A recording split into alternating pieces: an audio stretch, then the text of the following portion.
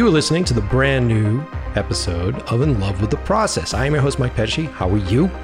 What is going on? What is new? What are you guys working on? Things here have been good. Things are slowing down just a little bit as we get through the back stages of music video post-production and wrapping out Gina's projects, which have been coming together so wonderfully. It's really nice to be at this stage where you get to see the fruits of her labor. You get to see all of the pieces coming together, the edit coming together, the things that we struggle for on set, trying to convince clients of ideas that they're unsure of, only later to get confirmation that they really do like it, that the idea does work. And there's nothing better than feeling like you're supporting an artist, that you're helping that artist convey a story, that you're helping that artist put something out there. And it's been fun. It's been hard work. Jumping right back in after COVID, I think there was a lot of rust that had to be shaken off. But it's just so inspiring to watch Gina sort of stare at this tidal wave of unknown as it comes barreling down on her, and she just digs her heels in and pushes through it and is able to come out of the other side with her vision intact and her style intact. It's incredibly inspiring. So other than that, I'm also back into film prep. So I'm prepping one of the movies, and I am trying to get back into my script breakdown stages now that I can clear my head from the post-production stuff. But I'm also dealing with, trying to help and give the ammunition to the production company that's producing this, the vision ammunition that they need to help sell this thing up the chain and to continue to get the financing, to continue to get actors interested. And I'm learning, as always in this business, I feel like we're just constantly spun around where you think you understand how to inspire people and you think you understand how to represent yourself.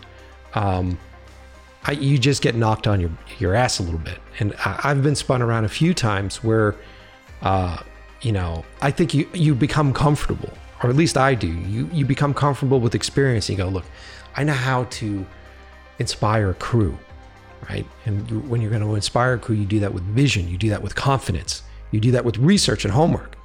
I've spent the time putting together this thing. I've come up with a bunch of different ideas for what is going to happen here. I think that this is how this creature should look. And I end up getting lost in the eye because it is such a labor-intensive, lonely thing. And it has been for me on this process because of COVID, because I've been locked in a room and just here learning by myself.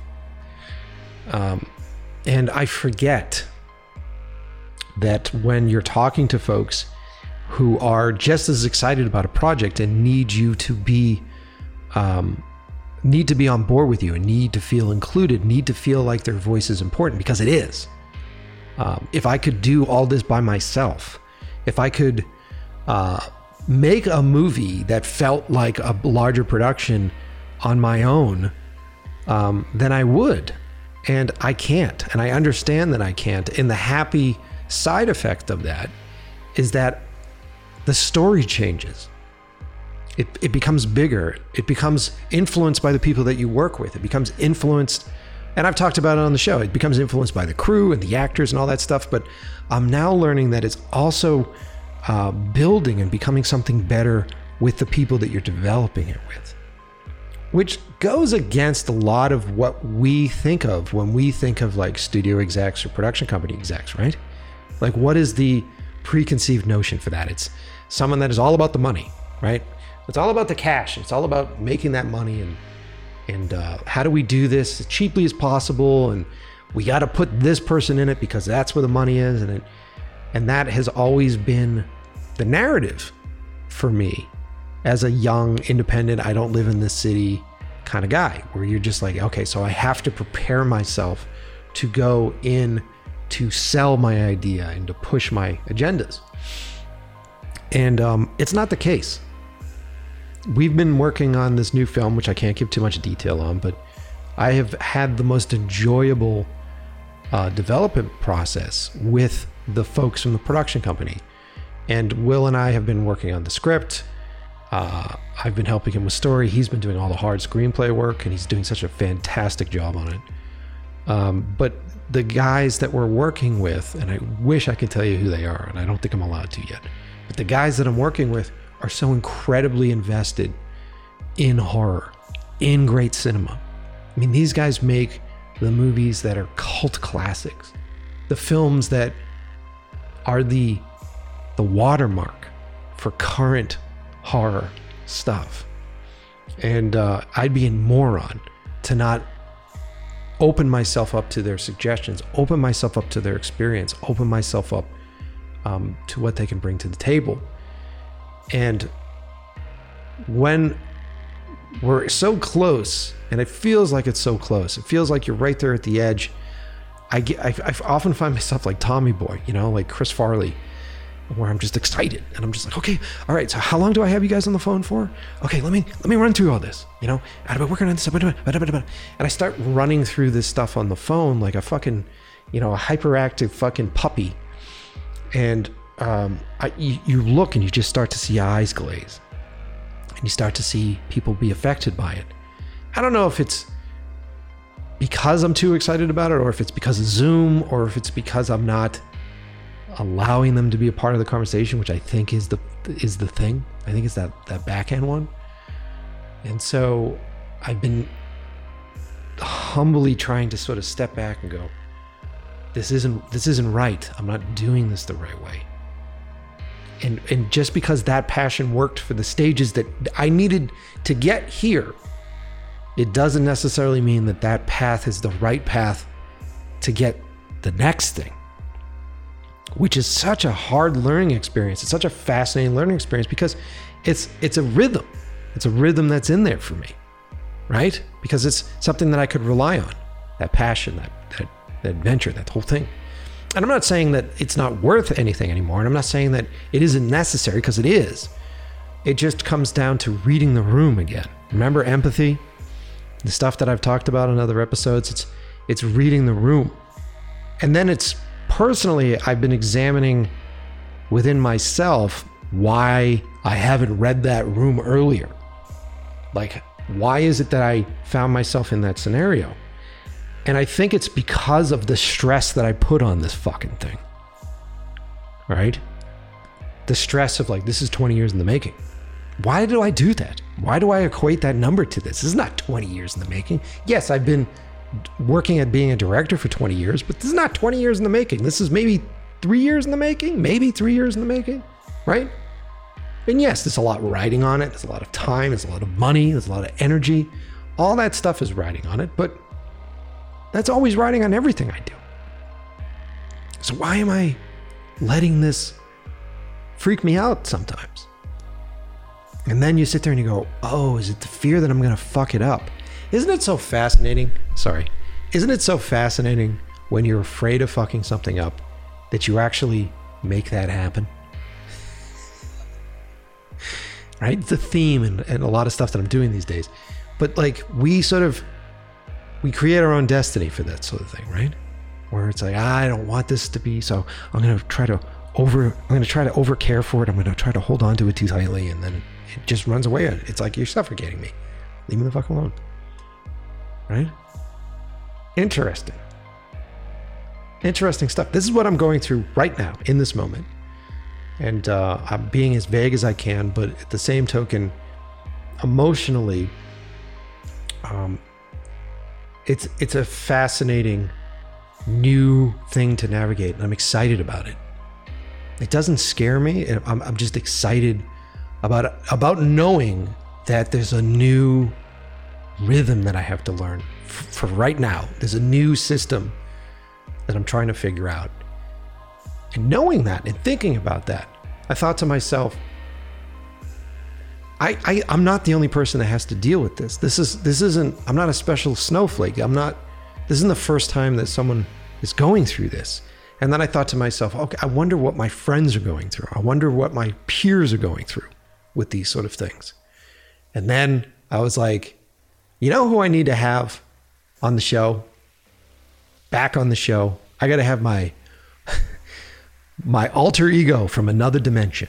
I need to reach through. I need to call through using like a shortwave radio, call through to another dimension and talk to the other me, which is my good buddy, Ryan Conley.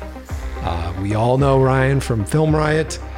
You guys, if you haven't heard the episode yet, you should probably go back and listen to the prior episode with me and Ryan, where we talked about how the both of us strangely had been developing ideas about knocking on doors and all sorts of stuff. So he is a parallel version of me.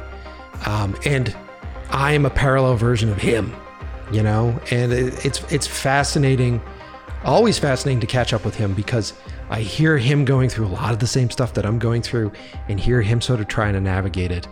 And oftentimes I feel like Ryan is so much more eloquent about doing so than I am. And I said, I gotta have him on.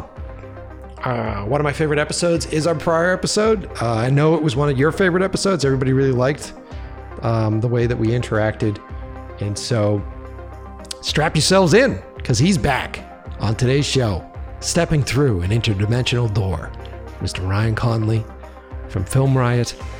And he's going to be here. And the two of us, you're going to listen to essentially what is a therapy session. The two of us going, do you deal with this? Yeah, I deal with this. And how about this? And I have this too. It's like two fucking excited puppies in a room, laughing and running around and knocking shit off of tables. So get ready. It's a good episode. And before we get into it, I want to thank everybody, as always, for following me on Instagram at Mike Pecci on Instagram and following the podcast Instagram. That's In Love with the Process, POD on Instagram.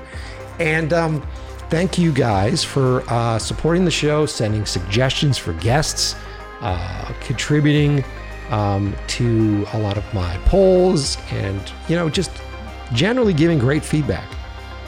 It's a very small but necessary reward for sitting here and talking my ass off and not responding to two emails that are blinking in front of me. I know I'm coming. So thank you guys for that. And for those of you who are just showing up, maybe you guys are fans of Ryan, maybe you're fans of Film Riot, go back and listen to our early episode by going to inlovewiththeprocess.com. I know it's daunting to look at the playlist on like Apple Podcasts or Spotify. It's over 100-something episodes. If you go to inlovewiththeprocess.com, I've curated the episodes by subject material.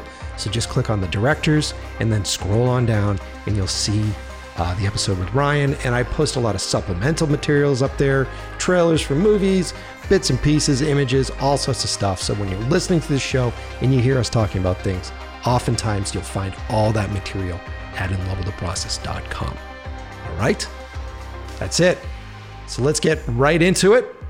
Strap yourselves in, grab those noise-canceling headphones, turn them up, and get ready to join me and Ryan in our therapy session on the brand new episode of In Love with the Process.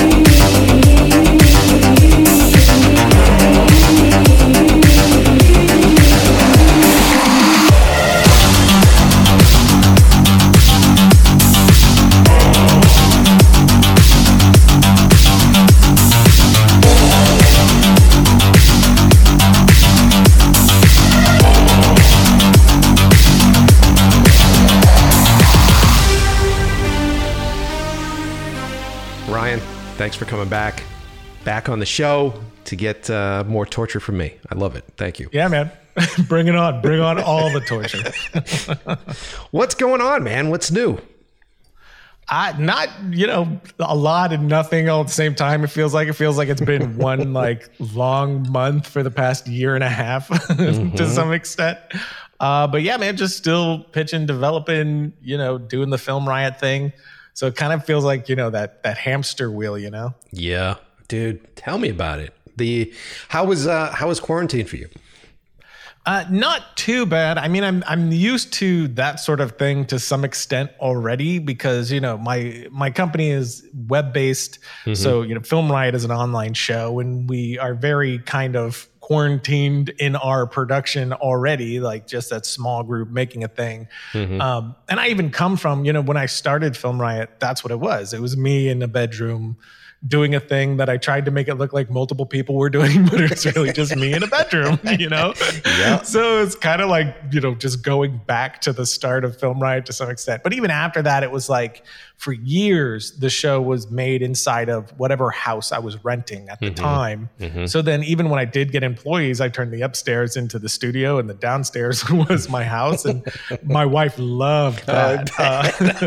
But then she got pregnant and she was like, we're done here. Yeah. Now. I was like, copy that, getting out. And so we got a studio. I think we didn't even get a studio till I think it was like 2015. So for the first 6 years of Film Riot, for the first half of Film Riot, it was, out of houses. Yeah. Yeah. So it kind of felt like a return to that to some extent. And then, I'm in Texas, so I'm developing and pitching and all that stuff. So that has to be remote for me either way. And the one, upside I did see was at the beginning, we were trying to get, that film that I was talking to you about before, There Comes Knocking. Mm-hmm. I had the script, I had the short film done, and we sent it out and tons of places wanted to connect, which is great, but then it was impossible to set any meetings because I'm some dude in Texas. And then once everyone was a Zoom call, then it was a level playing field, and all of a sudden it was meeting after meeting after meeting after meeting, and that really kicked things off a lot for me. That's great. So there was that side of it where it was like, now everybody's in my ballpark. Everybody's has to do the Zoom thing, not just me, Yeah, man. Well, dude, that's great. Like, for us, it was a little bit different, because we moved out here to Los Angeles like fucking 4 months before the lockdown happened. Yeah, bad timing. But luckily, we had like a great spot that we moved into, and the change was really awesome. And then being closer while these movies are in development was helpful.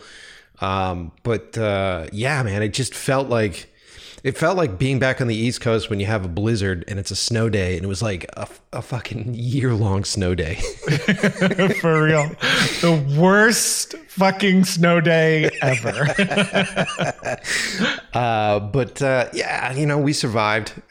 Did you find that did the quarantine change you at all? Did it change your methods at all? Did it slow your life down at all? Or were you still doing the grind like you always did?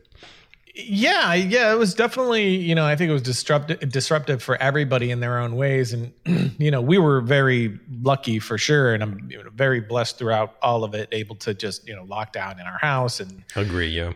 And Texas is way more spread out. So that's helpful to some extent. But Texas has its own issues. But it is what it is. What part of Texas are you in? Are you in Dallas or are you in Austin? Yeah, we're just outside of Dallas. All right, right. But yeah, it was like I think this is one of those scenarios that happen throughout time here and there, where it's like a little innocence lost through it. You realize how shitty things can be and how shitty people can be and things like. So I think there was just that factor of it for sure, but. From a business side, not too much. Because we are the web-based company, it kind of all just kept going sort of as usual. I mean, it definitely got a whole lot more difficult because, during the straight up lockdown sections, Josh is at his apartment and I'm at my house, and now we're relying on internet to bounce big files back and forth, and everybody's in it. So it felt, it definitely, like I said, it went back to some extent, at least at the beginning, I was just doing episodes almost alone, which was, tough because you're also trying to juggle, the film career side, which is its own beast. But, outside of that, not too much, we came out largely unscathed, thankfully. Again, it's not lost on me how blessed we were throughout it. Oh yeah, man. That's great. I mean, yeah, the whole COVID nightmare for me was fascinating because it really forced me to slow down, which I needed, strangely, and it ended up being a real good blessing in disguise because I had the opportunity to sort of get out of the anxieties that we had before, because we had just packed up our old lives and we moved across the fucking country and we had done all that stuff, and now we're moving into a city that we didn't have any real context other than the context that I had for the films. And then it's like, how are we going to make money? What are we going to do? How are we going to make this happen? Yeah. And surprisingly, COVID and the lockdown was such a wonderful thing because it dropped in our laps. We ended up getting unemployment, which was fucking mind-blowing to me that freelancers were able to get unemployment, and that really helped our transition. So in a weird way, me and my girlfriend Gina became residents of LA during that year period of time. So now that when we come out and we're meeting with people, it isn't like, oh, did you guys just move here? It's like, no, we've been here for a year. We know all the shit that we're supposed to know. We know the good places to drink. We know what the vibe is like out here now. And it felt like in the strangest way, somehow COVID put us at the same playing field as everybody else. So right. Yeah. Yeah. Oddly, I kind of felt the opposite during it, like kind of doubled my workload, so it was like, it was stress on top of stress. And it was like, come on, man, give me a second. And it kind of hasn't really slowed down since. It's like those wheels just have been turning faster and faster over the last like year and a half. Nothing bad. Yeah. All good stuff and whatnot. But it's like, I want a taste of what you're talking about. I want a little slow down. Well, I mean, when I say slow down, I mean slow down for me, which is like very similar to your lifestyle, where prior to this, every fucking waking moment of the day was like, okay, so I need to be doing, and you're running like 100 different things. And it was very strange. I hit a point during it where I was still in that mindset, and I'm like, okay, so I'm going to learn a bunch of shit, and I'm going to start doing tutorials, and I'm going to run through all this. And for the first 3 weeks, I was still running at that momentum. And, like the anxiety is still beating in your chest. Like, what am I doing every day to earn this? Like, to earn the fact that I'm not, back working on airplanes and doing that kind of shit. So, but there hit a point where I suddenly went, oh, wait a minute.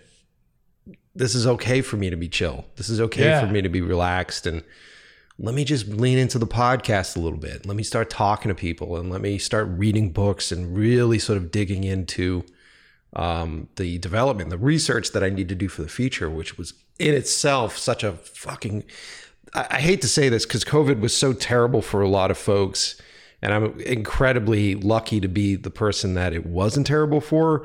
And because of COVID and the lockdown, the feature that I'm doing now is going to be exponentially better because of the time that I had to prep this thing. So yeah, it's That's crazy. Awesome, man. It's weird though, like kind of what you're saying, how it's hard to disconnect from that when you're like just going 1,000 miles an hour for so long. Yeah. It's even now, like right now I'm doing a 7-day a week thing. Like it's crazier than usual. I feel like there's 2 modes. Oh my God, I'm so busy. And how is this even possible busy? and we're in a how is this even possible section. And I was talking to my wife about it. It's just so odd. Even when it's like, you know what, I'm going to stop and have 2 hours before I go to sleep and just not do work. It's like your brain is still going. Like even when you, it's like, okay, I'm going to go on vacation. It's like the first 2 or 3 days is trying to untether from that thing. It's like you feel like almost antsy, like, oh, I need to be doing something. I need to pretty much what you were saying, like those 3 weeks. And it's like, wait a minute. no, I'm just going to sit on this beach, actually. Because if I don't, then why the fuck did I go on vacation? You know, right? Yeah. Why did I stop? It's just frustrating me that I'm not working. So if it's frustrating me that much, maybe I shouldn't have gone on vacation. Right. Yeah, exactly. Yeah. It's like this weird, unhealthy thing that we breed into ourselves, but it's like, you know, what else are you supposed to do? This is a good hole, I think, for us to dive into, because I don't know if you feel the same way. You spend so many years. Look, as soon as you decide that we're going to do this, right? As soon as we're like, hey, guess what? Fuck the job. I'm not going to do the 9 to 5. I'm going to freelance. I'm going to figure out a way to make cash. But I'm going to do this. And every waking moment of my life is examining storytelling, examining the art of making films. And it requires that much time, especially when you're younger and you're in your early 20s and you're just like watching everything that you could possibly watch, getting onto every set that you could possibly get onto, learning how to use, you know, microphones, learning how to use cameras, learning how to compose shots, how to deal with your clients. It takes everything from you.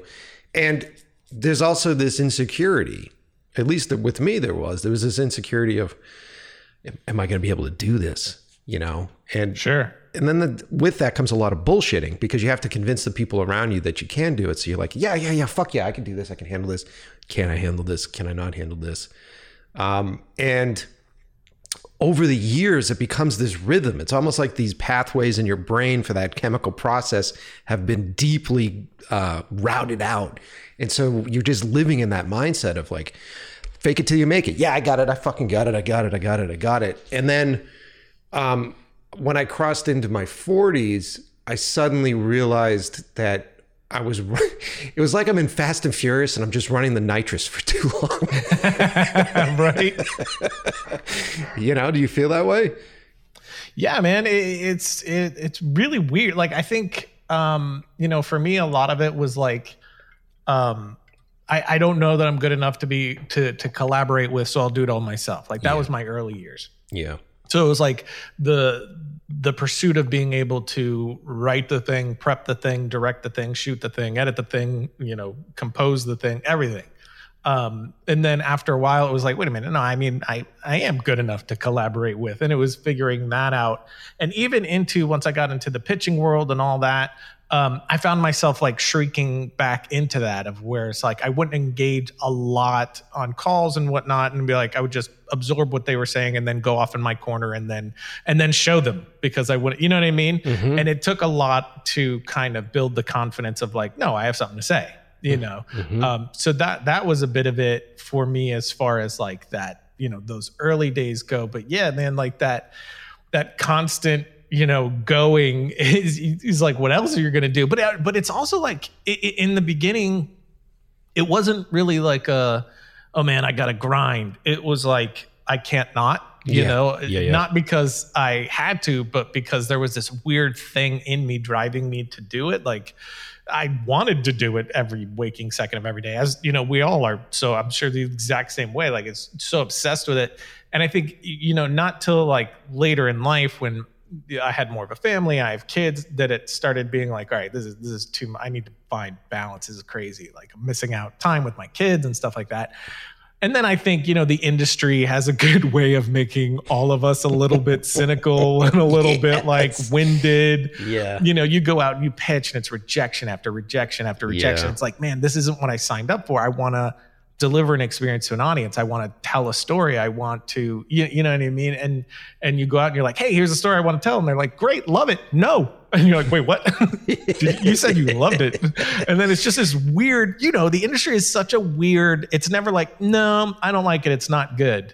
It's like, oh, it's really good. I really like it. But we have something that shares its DNA, so we're going to pass. Yeah, and it's like, okay, so I don't know if I suck or, you know, so it's this weird rejection where it's really nice.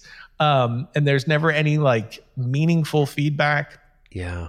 Dude, you know, totally. But then there are times where it's like, you know, I'm a first time director. I've never directed a feature. Mm-hmm. And so there are times where, and it is true because I heard from other people from behind the scenes that oh, we really want this, but we're passing because you haven't made a feature. And that's a weird thing to process as well. It's like, okay, so do I just need to go out and make a feature on my own money and then we can do this? It's all very straight. I went off on a whole different thread than what we were talking about. No, but it's good. But it's all very straight. It's good because you and I share the same DNA when it comes to this because we're both in the same boat. Right. We literally down to the point where we both made movies about knocking on doors. I know, that was the craziest thing. And then I have a buddy who will send me like what's going out on the town that week. And I see your name come across and I'm like, damn it, he got there first. Oh, dude, come on. But the shared bit of like, you know, you've been directing for years. I've been directing for over 20 years, you know? And so when you're in this position where, you know, the agents will come back and go, yeah, they just want a director that's done it before. And you go, chicken or the egg, motherfucker. Like, okay. And so then I've talked to other directors on the show that have self-financed their own features. And they've done the, you know, put all my credit cards, put all my shit together. And then they bang out in the best possible way a great movie that essentially ends up low-hanging fruit on a streaming service somewhere. And no one knows shit about it. And it's good, I think, for them to be in that scenario where they can at least be in the room that you and I show up into and they go, well, you've done a feature. Okay, so let's get past that hurdle. But my dilemma with that has always been, I don't want to make my taste in movies is big, and it's that's kind of my problem too. Yeah, right. We both have that glass ceiling because we both can shoot and make and edit and do whatever the fuck we want in whatever city we want to. But for me, I hit a ceiling. It's money and it's cast, and at the end of the day, I think it's more important, even if it takes a little bit longer. I think it's more important to do a movie with an actor that people know. In it than it is to do like a self-financed movie without a name actor in it, because people still like, you go to pump gas, right? You got to go inside and pay because the fucking pump's not working correctly, which drives me crazy. And you got to go inside and pay for it. And the person behind the counter, they go, hey, do you see the new Bruce Willis movie? They don't give a shit about who's directing it. You know, it's always 100%. The actor that's in it, you know? Yeah, it's a weird and interesting thing too. The whole, you've never directed a film before, and I'm like, well, I have 16 short films, and one of them's 30 minutes, and one of them's 15 minutes, and it was 6 figures, and we had 100 people on set, and practical explosions, and tons of wire work, and people that worked on the Titanic was on there, and I wrangled it all, and I was the producer, the executive producer, the writer, and the director. Does that count? No, it doesn't. What's weird about that is, for me, it's like, okay, if you thought that was bad, all right, that's one thing. Yeah. But you're telling me you thought that was really good. And I'm telling you, I purposefully did that short film, like, $3 to $5 million feature would be done. and that still doesn't count because it wasn't long enough. But if I went off and I shot this $200,000 feature, which would not be shot to that scale. I mean, for $200,000, you know how stripped down that would have to be to pull off. 100%. But because it was 80 minutes, now it counts. And I'm like, well, how did, this proof over here not count with the scale that it was, that shows that I can wrangle the beast without the help of, a DP inside of the studio system that can help guide you, producers, executive, studio. Yep. But like this would, and I mean, maybe once I get past the feature, then I'll be like, oh, I get it. But right now it's just so hard to process that. And it's like, well, then what's the next step? Because there's like a few things here, a couple things waiting to go, a few almost went, and it usually comes down to, well, you haven't directed a feature yet. So It's like, well, so is the thing to do just knock out a movie within a year, low budget, so I can say, yeah, I directed the feature, there it is. And I kind of point to that because there's a couple of friends of mine who did exactly that, and now they're off directing pretty large movies. Yeah. And it happened like overnight. It went from nobody calling to, they have so many they can't even look at them all, offers. Yeah. And I'm just like, that's crazy. That's just crazy. But that's the point. Like we're driving ourselves crazy with this examination. But the truth of the matter is, because there's a big argument that I have with my girlfriend where I'm like, I should have fucking come out to LA like 4 or 5 years earlier. And there's a piece of me as far as networking is concerned, that's like, if I was out here earlier, then I would have known these people a little bit longer. I would have been embedded with them a bit more, and then I would have had more opportunities. But then I have to remind myself, look, if I had left Boston at that period of time, then I wouldn't have made Who's There. And Who's There saved my ass because of the delay that's been going on with 12 Cam. So there is this point where you just have to go, all right, so this is just my path. This is the path that I'm falling down. Let me just earn this thing and own this thing, and figure out with what I've done and what I have behind me, how can I make this work? How can I lean into this? Because there's a big part of me that thinks the same way that you do with like going to shoot something. Like if this movie that I'm working on right now wasn't moving forward in the slowest way possible, but at least moving forward, then I would be hitting that point of going, do I have to go back and make another proof of concept? Do I have to go back and shoot something else? Because I don't want to do something else right now. I really want to focus on this next step, the directing a feature and prepping a feature, and all that is so radically different than doing a short. Yeah. And then just knowing what people expect from me and my work because of the tones that I've set with the 2 short films, they, like you said, they expect it to be at a certain fucking level. So if we're playing with $100,000, and $100,000 is a lot of fucking money, but if you're playing with like $100,000, $200,000, at that point you're like, okay, so I could shoot maybe a set piece. Maybe it takes place in like 2 locations. Maybe it's a single location. And then I'm frustratingly dealing with it's starting to get boring. It's the same fucking look again. It's the same thing again, which is the antithesis of the type of movie that I want to make. Yeah. You know? That's the difficulty, is like trying to find, because, now I'm kind of like, well, 1 million, 2 million thing, that's definitely possible with a independent financier. And there's a couple of avenues toward that for me. So now it's like, okay, well, a $2 million horror film, that's totally doable, especially if you're doing it outside of Hollywood. Then you're talking about like, $10 million inside of Hollywood. Sure. So then it's like, okay, so is that, is that what I should do? Because it's like, I guess my struggle and concern and what I just keep toiling over is, how long do I sit there and wait for somebody to tell me I can tell a story? You know what I mean? Yes. Until I just say, you know what, fuck this, and I go figure out how to tell a story.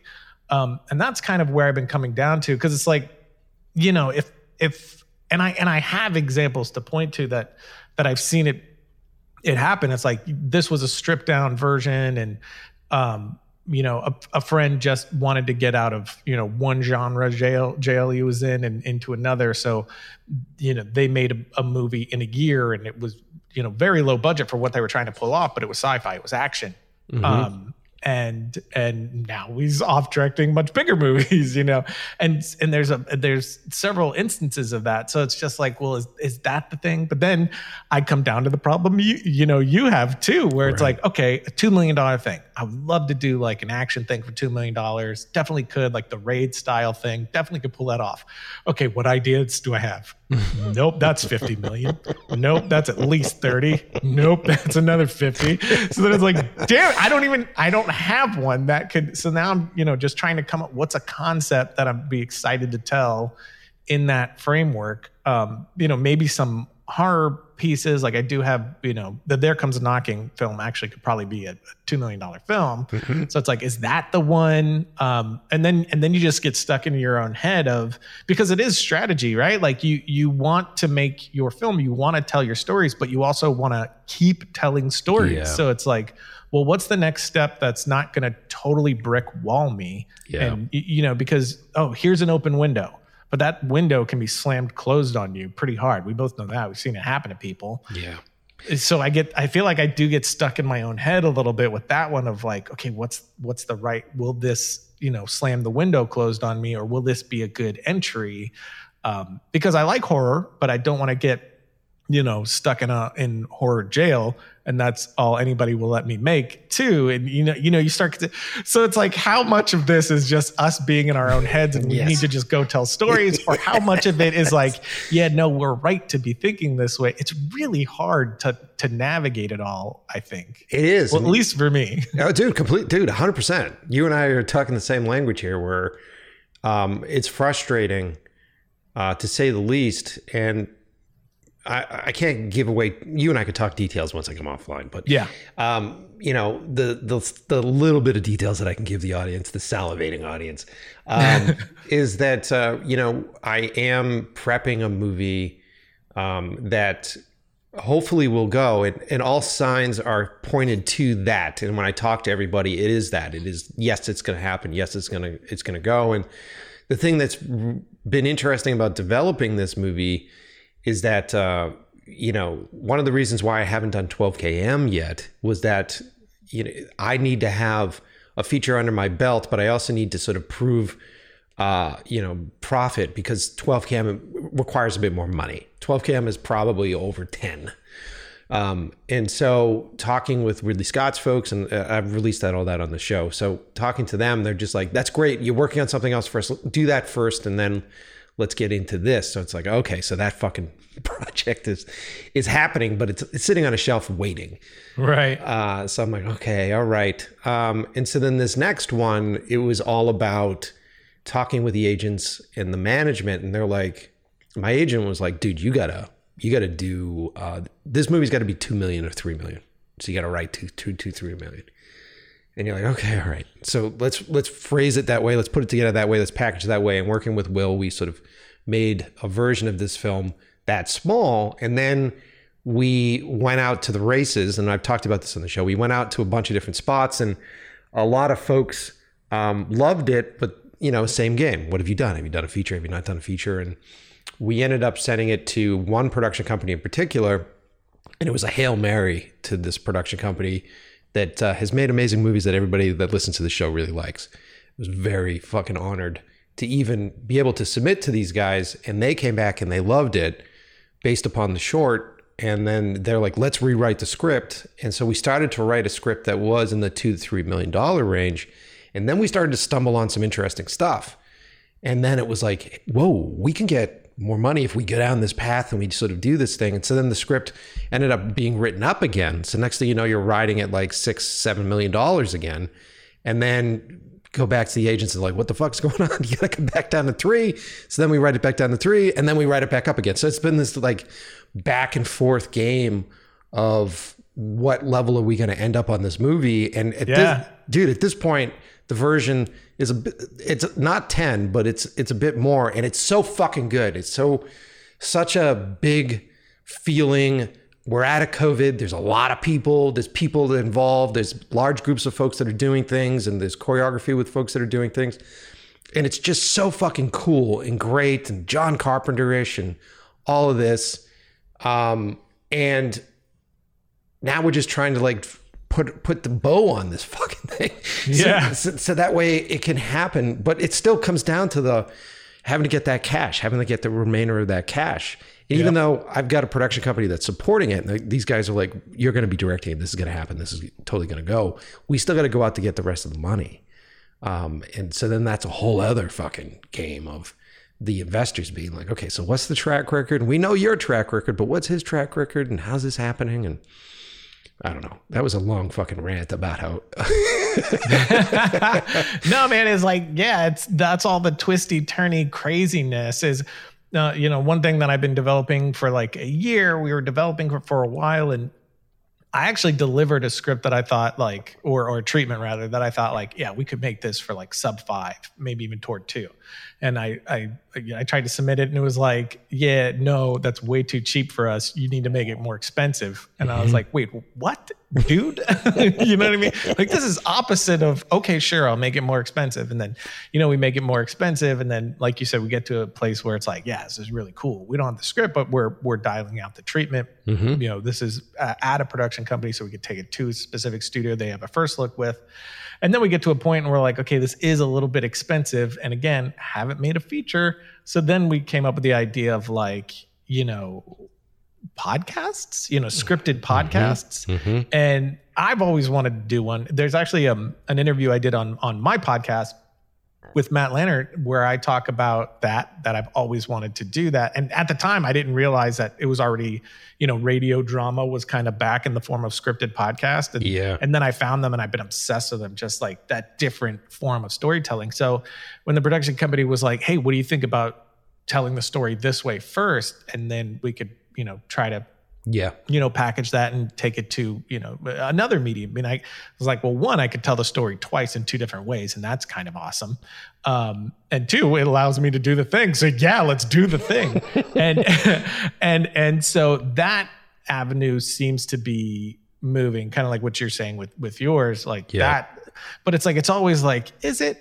And it just, even a lot of, I'm sure we've had the same conversations with our director friends, like some of my director friends that are doing larger movies and stuff. They're like, I'm like, hey, when did you know that this was a go thing? And they were like, I kind of never did.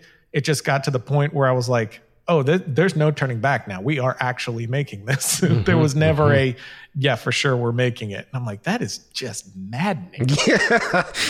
But at least it's like, all right, I'm not crazy at this point. This is just always how it is. Copy that. I'll just buckle up for this. But yeah, there's a few things like, I'm trying to like, similar to just exactly pretty much what you're saying. Like I'm trying not to put all eggs in one basket. So I have that project there, and then we have another one elsewhere, and then I have a feature script and then two other pitches that we're taking out, and just constantly throwing stories I want to tell at the wall, hoping one of them stick with someone. But the good thing about that, and this is, me and my writing partner talk about this all the time. The good thing about that is that you have this stable of shit after, because when it happens, because it will happen for you. So when it happens, the big next thing, and I've talked to a lot of first time directors that are successful afterwards, it's like, now what? And so then everybody's got their eyes on you. Your agents do. The industry does. What's this person doing next? He just fucking knocked it out of the park with this hit that came out of nowhere. And that's a fascinating position to be in too. Yeah. Because you're sort of sorting through a lot of scripts and stuff that are coming at you, but you are still trying to drive. I equate it to like Metallica, right? I equate it to like the band that releases that first album that comes out of nowhere, and everybody's like, fuck, this is so good. These guys are geniuses. We're not really acknowledging the fact that this band for like 10, 15 years has been practicing this music, has been putting all this music together, recording this thing, playing it live, working it out. So then they put together this first album that drops, and everybody goes, this is amazing. And then the follow-up doesn't live up to that. It's because it's a follow-up that they haven't spent 10 years prepping and putting it all together on. Yeah, 100%. And so the good thing about us doing all this work with like treatments and stuff, when we're in still this like hungry mindset of like, the punk rock years, then the second film will still have that vibe. We'll still feel like it's from that punk rock time period because we've been developing it in that time period. Yeah, and it's constant learning too, right? Because you're taking something, you're seeing how they process the thing that you wrote, and they're coming back with it, and they're like, okay, you're not quite landing where I want you to land. So it's definitely been a great, learning experience of shifting like this section of it. Yeah. We've made the short films and stuff. We know how to convey something to an audience to elicit the end result we want. But this is a totally different bit of storytelling, because you do have to do this bit of storytelling to get to that bit of storytelling. So the treatment, I find, is its own art form, and the pitch as well. Like, okay, how do I deliver this pitch to you? And for me, it's very performative. Like when I'm pitching, there's a camera on me, and once I'm going and telling you the story, I am performing the story for you now. I want you to feel what you should feel. So it's like, how do you do that? So it's this other entirely different form of storytelling, but I think it's really valuable to the other form. I mean, even on set, you have to be able to convey those ideas and those emotions. So it's been like a really great practicing ground as well, but also, a place where I've been able to have a few epiphanies of like, oh, okay, this is how I can shift and do those things. So that's all been really, plus the different people, you get to work with a lot of different people, sort of rapid fire, like, okay, they want to develop a little bit. All right, that fell through, but you were developing with that brain, and it's such a collaborative medium that, there's just this rapid fire, different, views and visions and, dreams and goals that you get to kind of work with for a minute there and kind of learn from, like, okay, I know how to work with this personality next time in this format. Yeah. Because again, it's just different than being on set or in post for me. 100%. But then like the other thing that has been like real weird for me is like, because it's really hard to find like a writer that will buckle down with you and let's write a feature, And I'm a writer. I'm writing something, right now that might go, like I said, and I have a feature that I wrote that got me all those meetings. So I do write on my own, but you know what that's like. You're buckling down. That's what you're doing. It is so much like work. It is so much focus. And it takes a really long time. So you're not developing a multitude of things to be trying to take out. You work on, but there's a lot of places that do want that feature. There's a lot more value in a finished feature script, than there is in a treatment or a pitch. It's here's the thing, not here's what the thing could be. Here's the thing, and it's hard to find really good writers that'll be like, yeah, let's spend that free time for something that may never go anywhere. Yeah. So then I kind of go back and forth with that too. Like, do I keep messing with these treatments and sending those out, or do I buckle down and I write a script? Because if I do that, then there's this X period of time, say 6 months, that I'm not doing any of that or pushing any of that. I'm really just focusing on this. Yeah. So that's been kind of something I've been back and forth with too. There's so many things where it's just like, should I do this or should I do that? And there's no one right answer that I can find. Well, dude, because there isn't. And I got really fortunate when I found Will. So Will Simmons, who does all of my scripts at this point. You bastard. Yeah. Well, dude, it was a happy accident. It was a stumble into, because I don't know if we talked about this on the episode that we were on, but it was because being like you, a guy that like was a cinematographer, knows how to shoot, knows how to edit, knows how to do all this stuff. When I decided that I was going to do 12 km and I decided I was going to direct a movie in a language I didn't speak, I, at that point, was like, all right, asshole, you're not going to shoot this and do all that. And so I ended up giving up a lot of what my duties would be as a cinematographer by talking and making friends with David Cruda, who was a guy behind the scenes who had always been seeing the work that I've done. And he's like, I'd love to collaborate with you sometime. And I really liked his work. And I took a risk and I was like, hey, man, let's do this together. And we ended up becoming like married as far as like creativity is concerned. But because of that, he had shot a film for Will, because Will had directed a short film years ago, and he had shot a film with Will, and he was telling Will about doing 12 Cam and what the experience was like. And Will was like, I'd love to see it. And so we sent him over, Cruda sent him over a rough cut, and he saw the rough cut and he was like, dude, have you shown this to anybody? You gonna get this out anywhere? And I was like, no, I'm still fucking sitting here in Boston editing this. I'm locked in a closet, and he's like, I've got connections out here, because he was repped. And he's like, I've got connections with a couple production companies. Can I help bring this around? And I said, fuck yeah, sure, man. And then he went, I'm also a writer. Can I show you my stuff? And so he sent me over his script that he had written for The Blacklist. He won for The Blacklist website. And I was like, holy God, this guy's really great. He's really good at writing. I had to write prior to this because I needed to, not because I was good at screenplay writing. I physically needed a script to shoot a film. So that's why I was doing it. And so I just had the wherewithal and the lack of ego to just go like, you're much better at this than me. When he came to me and said, hey, I'd like to take a pass at a feature version of 12 Cam. And since then we've been another marriage, completely partnered up. And he knows the value of writing specs, because he knows that this industry is completely a spec industry and an unpaid spec industry. Totally. And then I started to learn working with him that scripts aren't necessarily the movie. In the weirdest way, they're not necessarily the movie. They're the first stage in getting folks to understand what the film is and to understand the vibe of it. Because as a director, you'd spend forever like writing descriptions and shit. Like, this is how it looks and this is where it's going to go and this is all going to look great. And I was so obsessed with my vision. And what Will does so well is he writes a good read. Like, he actually writes a good story on the page that still has vision and stuff into it, but it's a fast read. It's a functional read. When execs get their hands on it, they read it really fucking quick. He's mastered the art of turning things around incredibly fast. Like, he will do a rewrite in like a week. Dang. And there's a reason. He's had a bunch of really great publicity lately. I think it was released.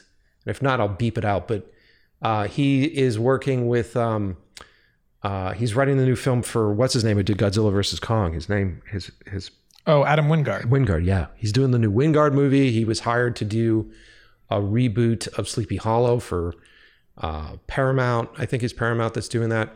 That's amazing. And he gets the work because he completely curves in heavily into being a great screenplay writer, which at the end of the day is a technical task of getting people who don't know you from a hole in a wall to understand a story, and from taking my craziness as a director and translating that into a fast read that isn't me fucking ranting and rambling about, what the environment's going to look like and what the ambient.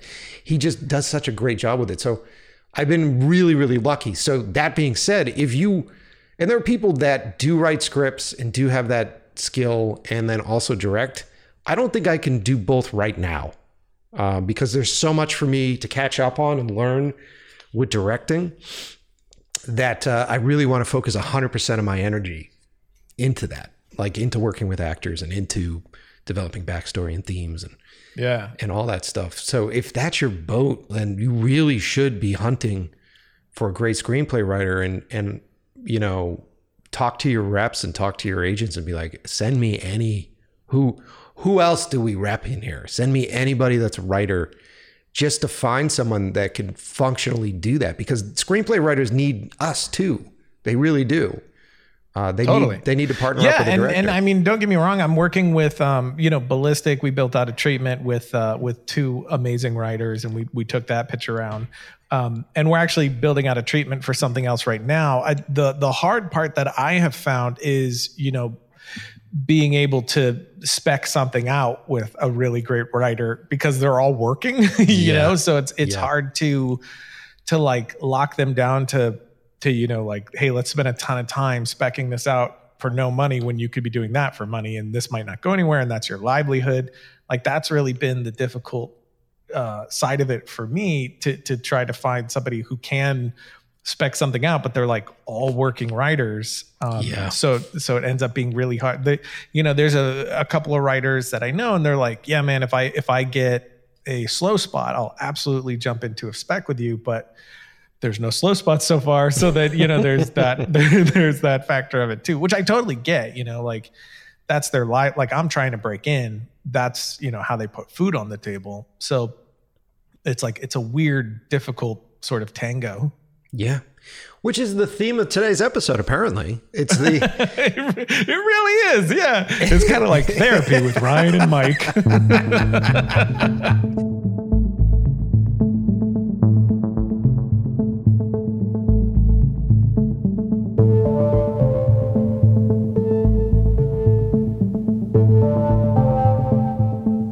All right, everybody. It is time to take a break and do some ad reads.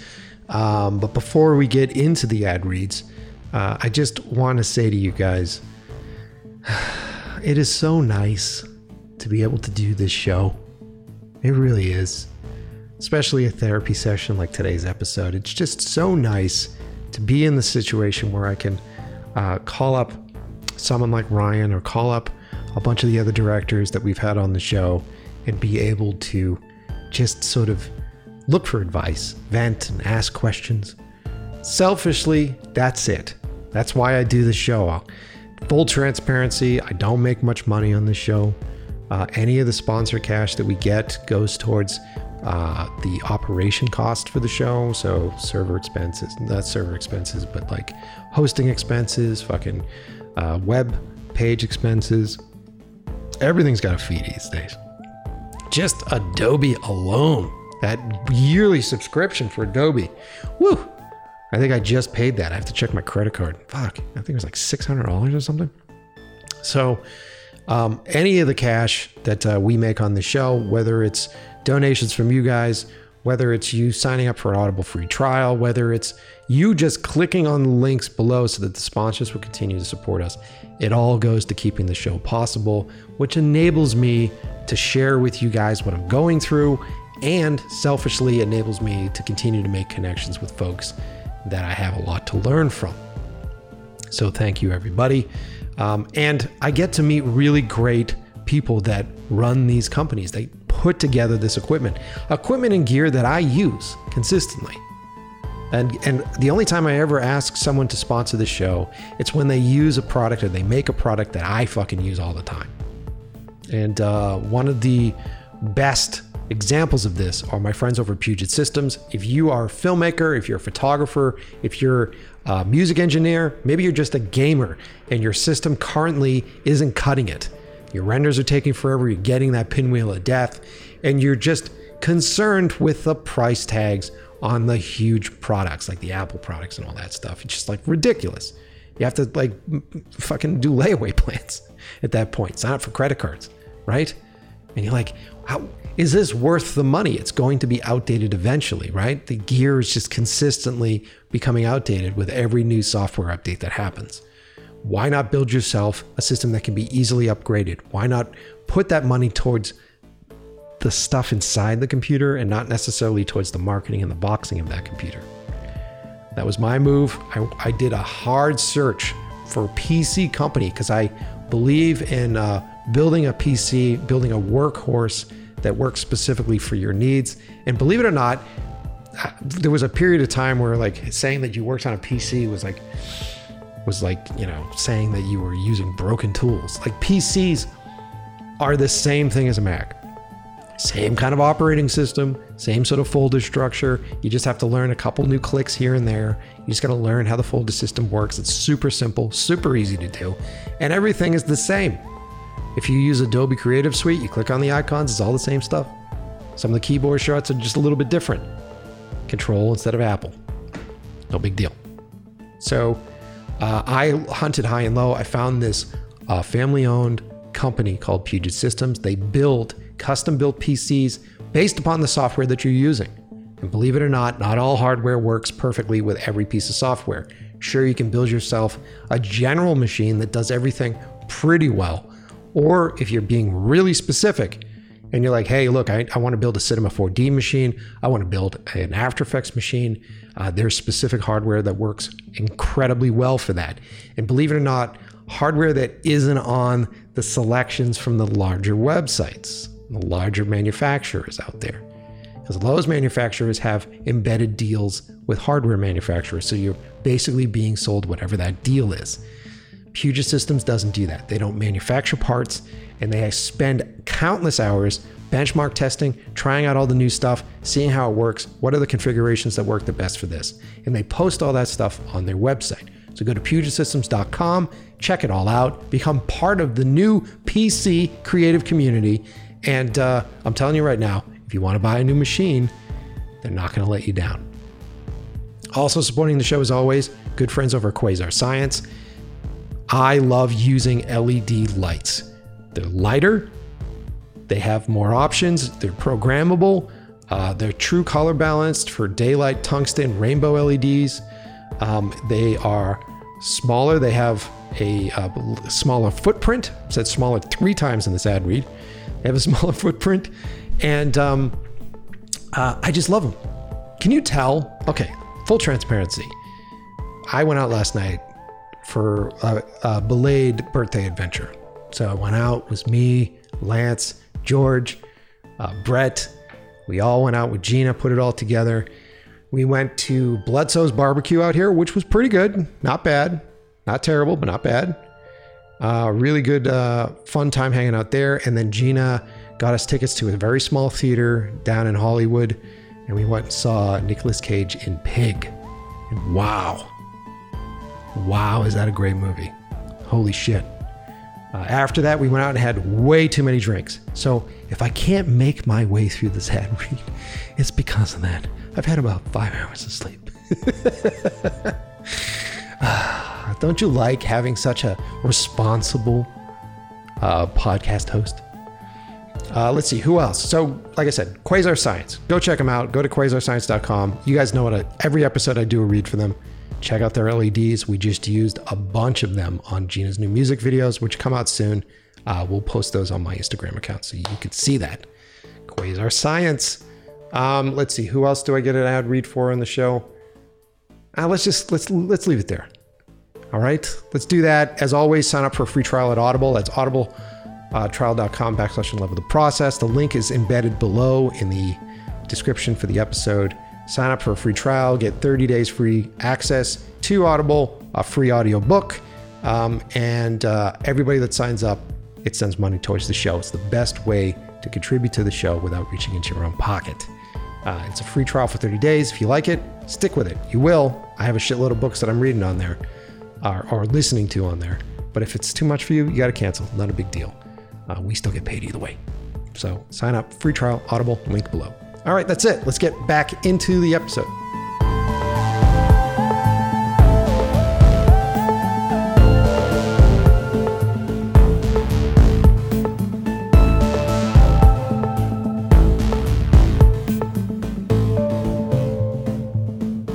It's fascinating too. I don't know if you feel this way, but once I started working with production companies, I start working with producers, and it's so exciting when that happens, when you have that opportunity and they're like, okay, come on, let's develop this. We'll do this. We really believe in you and we believe in this project. And you're like, fuck yes. And there's that piece of you that's like, okay, so 20 years have brought me here, like all the time and all the energy. And I've been busting my ass doing this. And so like, I find myself incredibly excited.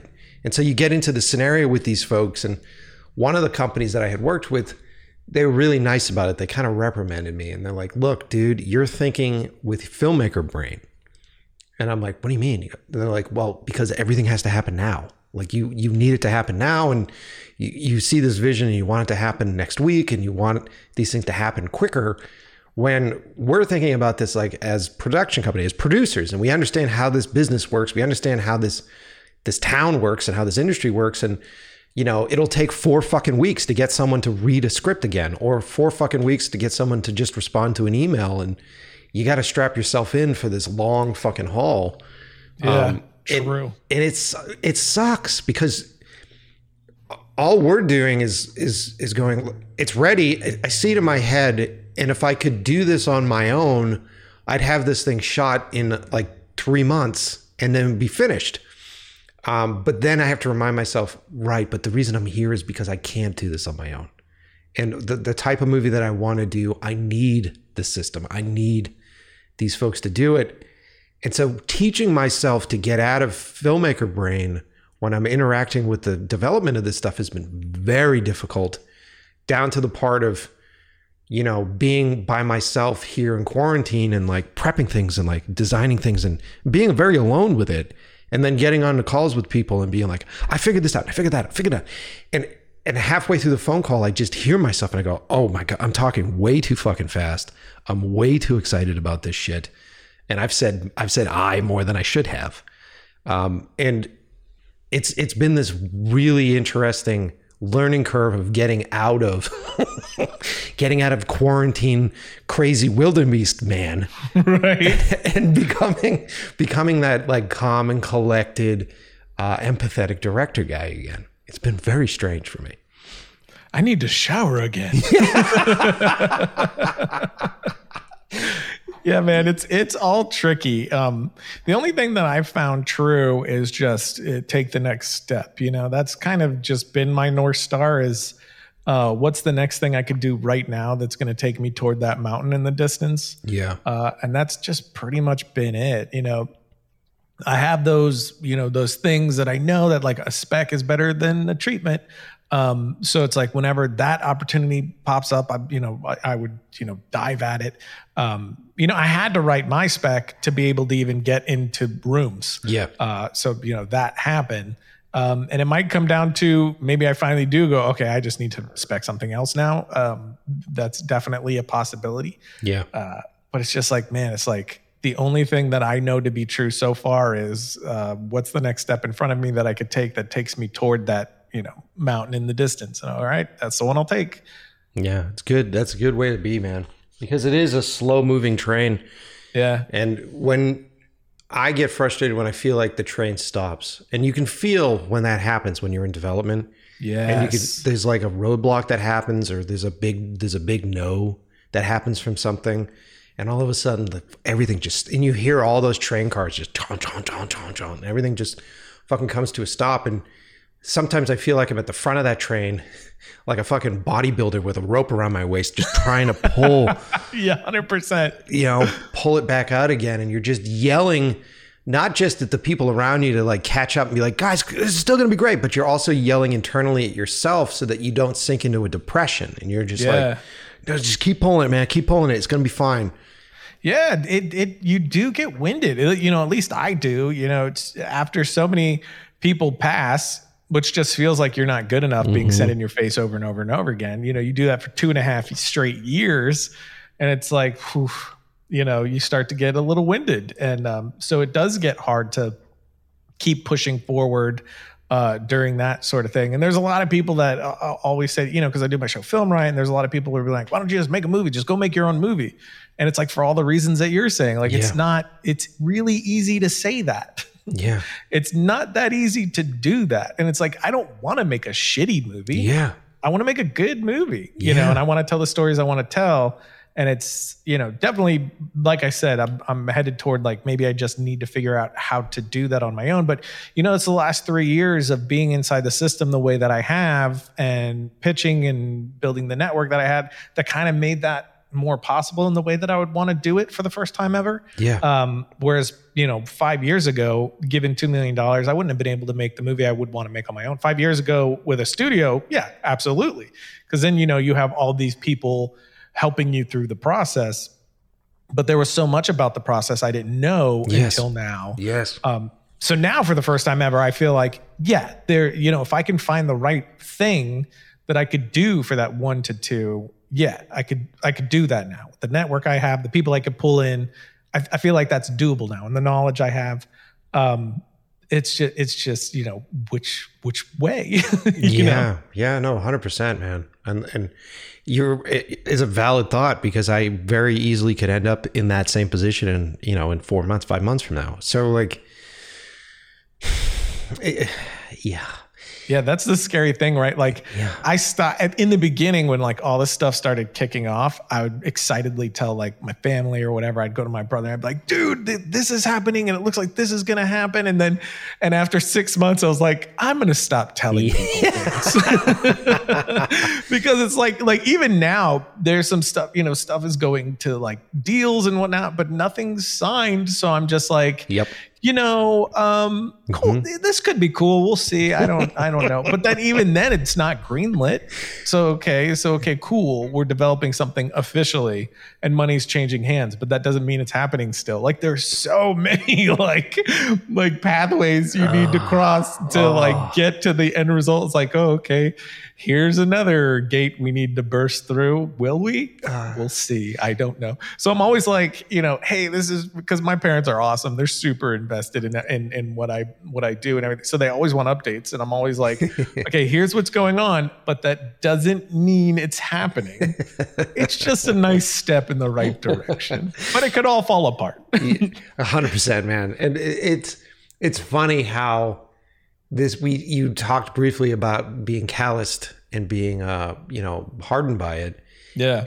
I agree. And it's funny how like we have to because sometimes I feel like we're just these emotional little vessels.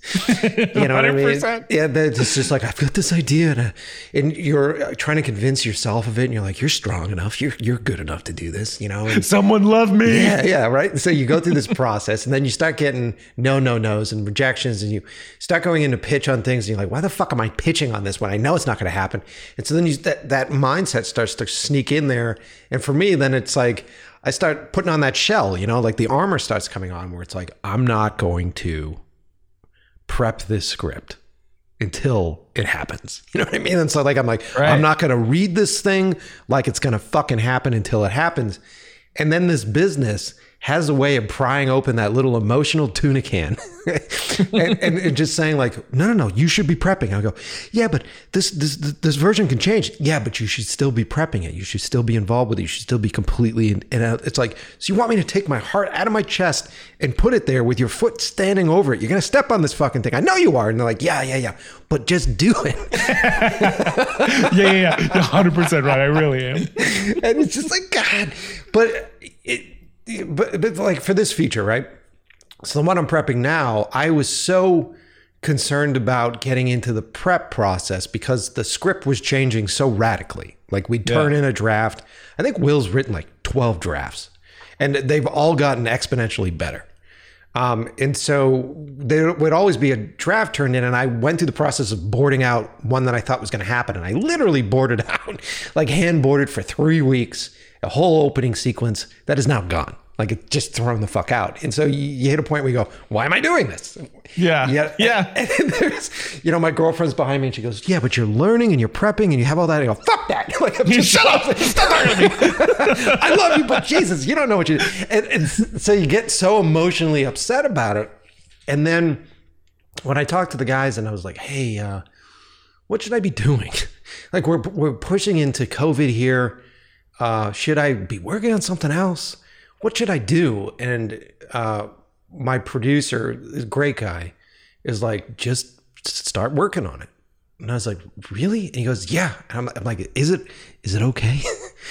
Can I put my heart out there yet? And he's like, yeah, no, start working on it. We're going to make this, so start working on it. And so giving into that again helped me break down that hard shell because that hard shell was really holding me back from being creative with anything. And allowing myself, who knows, like all the shit that I just prepped could get tossed out. Yeah. But allowing myself to understand that that's the job. The job is to just continuously develop and come with ideas and work things out and then just enjoy that step. And if it goes, then you at least have that step that you can enjoy, you know? Totally. And that's what's kept me sane too, is just like, I joked, but she's right. I am, you are learning by doing it. Even if that part gets thrown out, it's like, all right, but I lined up all these ingredients and I tasted them all. Yeah. And so I know what flavor these have now. And I didn't a minute ago. And I can toss this into the new thing here or there. Oh, you know what this could use? This could use a little of that seasoning that I toyed around with before, or, let me try something. And it's just a treatment. So I'm like, oh, let me try something wild with this character here that I wouldn't usually do. Let me try this and see how that, how that tastes in the stew. And so there's a lot of stuff there that ends up happening. And like I said before, I've been able to work with really lovely people, really great creative executives, really great producers. Yeah. And that's kind of, refined the blade quite a bit as well. Like, just collaborating in that way and getting feedback and like, oh, you're right. And then being able to, because I come from, as of 4 years ago, yes and no's came purely from me. If here, this is written, is it done? Yes, it is. Exactly. And now it's a world where I deliver something and a bunch of notes are given back to me. And in the beginning, it was this like immediate rejection, like how dare you? Like it was really hard at first. Like, it was hard to separate because it's exactly what she said. No, this is the job. Yeah. No one's saying you're bad. Yeah. They wouldn't be giving you notes if you're bad. This is the job. It's like, you're not going to write something, deliver it, and everybody applaud and be like, here's your Oscar. It's like, no, there's something here. Let's continue to refine and find the diamond inside there. And so that's been a huge education for me as well. And each new thing I do, I find that, because every note is a little bit of a cut. And I find the cuts they hurt less now. Cause it's like, you know what it is? It's like, it's such making something, at least for me. I mean, I know this part's for everyone, but making something is such an emotional and intimate thing. And when you make it with somebody, it's emotional and intimate, but unfortunately there's also this business aspect to it. Yeah. So you do have to be a professional. And when you're making something outside of this environment, outside of this form of collaboration, having producers, bosses that, they give a note and you have to address it. You're just in this very closed, intimate, emotional relationship where it's just, feeding your wants and needs only. And then all of a sudden it's this open relationship, and that's really hard to navigate. So it's really taught me to be professional, not just an artist, but a professional artist. And there is that business aspect to it, which, sometimes can be kind of gross and you have to figure out a way to like compartmentalize and keep that side of what you need to do away from the creative side of what you need to do, again, at least for me. But then there's a lot of it that that professionalism is what is refining the story into a much more beautiful, well-told, engaging thing. Yep. So it's like, every time, even when they don't go, even when it gets passed on, every time I'm able to develop something with someone like that, it's refining that aspect of me that I didn't have until I was playing in this pool as well. And I think that's been one of the most valuable aspects of it. I agree with you, man. I really do. Because that's what we want to make, and when you look at what is the difference between like E.T. and my version of ET that I made at home, it is all those other folks. It's those people behind the scenes. Like when you hear the stories of how Tarantino decided to put music in his pieces, that was a note from his producer that stimulated that. And so that's what we're in this for, collaboration. And it took me so long to learn that as far as the crew level was concerned. It took me years and years of music videos and all that crap to figure that out. And then I don't know why it seemed so foreign to me at first to be able to translate that same sort of collaborative process to the producers and to the people that are at the top end of it. And I think it's just fighting a lot of preconceived notions. Yes. Yeah. Because even like some people would say stuff, people who are not inside this, and whether I'm venting or just saying where I'm at in the process, you get these kind of pre-canned responses about studios, production companies, producers, where they think they're all these suited up, cheesy glasses, convertible, greasy person that's trying to screw you over. And I'm like, no, they really want to make a great movie too. Yes. And none of us know. No one knows. Spielberg didn't know he was making Jaws when he made Jaws. He didn't know it was going to be what it was. There's interviews where he talked about how he thought it was the end of his career. And it's one of the most iconic. It made the blockbuster. It's like no one knows they're making a masterwork when they're in the midst of it. They just think they're screwing everything up. I was talking to one producer and he told me, which is on the top of my head because I just watched Speed last night, and I just fucking love that movie so much. Great movie, yeah. I watch it like once or twice a year. I can't help myself. It's just so good. It's like pure 90s gold. Yeah. But I was talking to this guy, and his mentor was the producer of Speed, and apparently, like when he showed it to the studio, he thought he was about to lose his job. He thought Dennis Hopper was way over top. He was like, I'm screwed. And then he shows it to the studio and they're like, my God, put more money behind the marketing. You know what I mean? So like, it's even at, so it's like, no one really knows, it's like a viral video. No one makes a viral video on purpose. They make a video, hopefully it'll go viral, but who friggin' knows? Instead, a cat playing a keyboard does.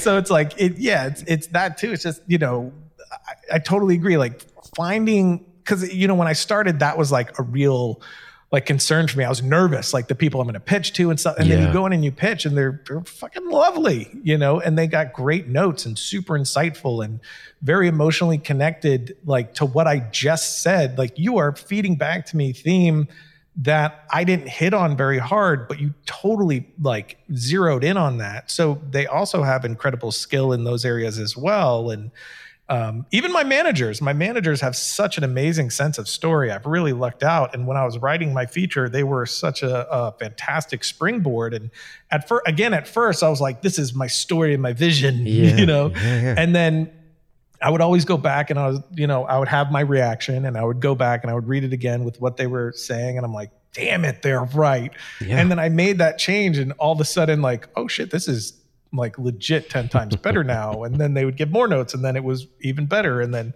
on it went. So yeah, like breaking through those mental barriers also of those types of people you're collaborating with, that's kind of been like fed to us of like, I've had my interactions with the old school Hollywood folks that have that vibe. And it's the thing that it is the prepackaged assumption. Yes. But everybody that I've met that's more in our age range or below is just really passionate about trying to make something really great. Yeah. Well, and it's fascinating because it's we're constantly as filmmakers, we're constantly building new techniques, new tools to handle a specific problem, right? And so when we're doing, at least for me, when I was doing my films on my end, and the only way I could get films like 12 Cam to look like they did required a strong vision, but also required a strong voice because I'm rallying the troops consistently. And so like I'm going, this is the way it is, and let's work together on coming up with great options. That's a great option. That's a great option. But at the end of the day, I know what this thing is, and I need to be the person that is saying that in order to get like people to come work for free, in order to get people to give places for free, in order to instill that confidence all the way up to the point for people to see it. You have to just be like, this is a vision. And that skill, when I started doing what I'm doing now, with dealing with production companies, I would take that same trait and bring it towards working with producers and go, here's the vision. I've prepped this thing and I know what this thing needs to be. And this thing needs to be the way that I'm working on. And I've just seen the abrasive effects of that. And it's like, oh, this technique doesn't work here. Yes. Oh, okay. So then what is this new technique here?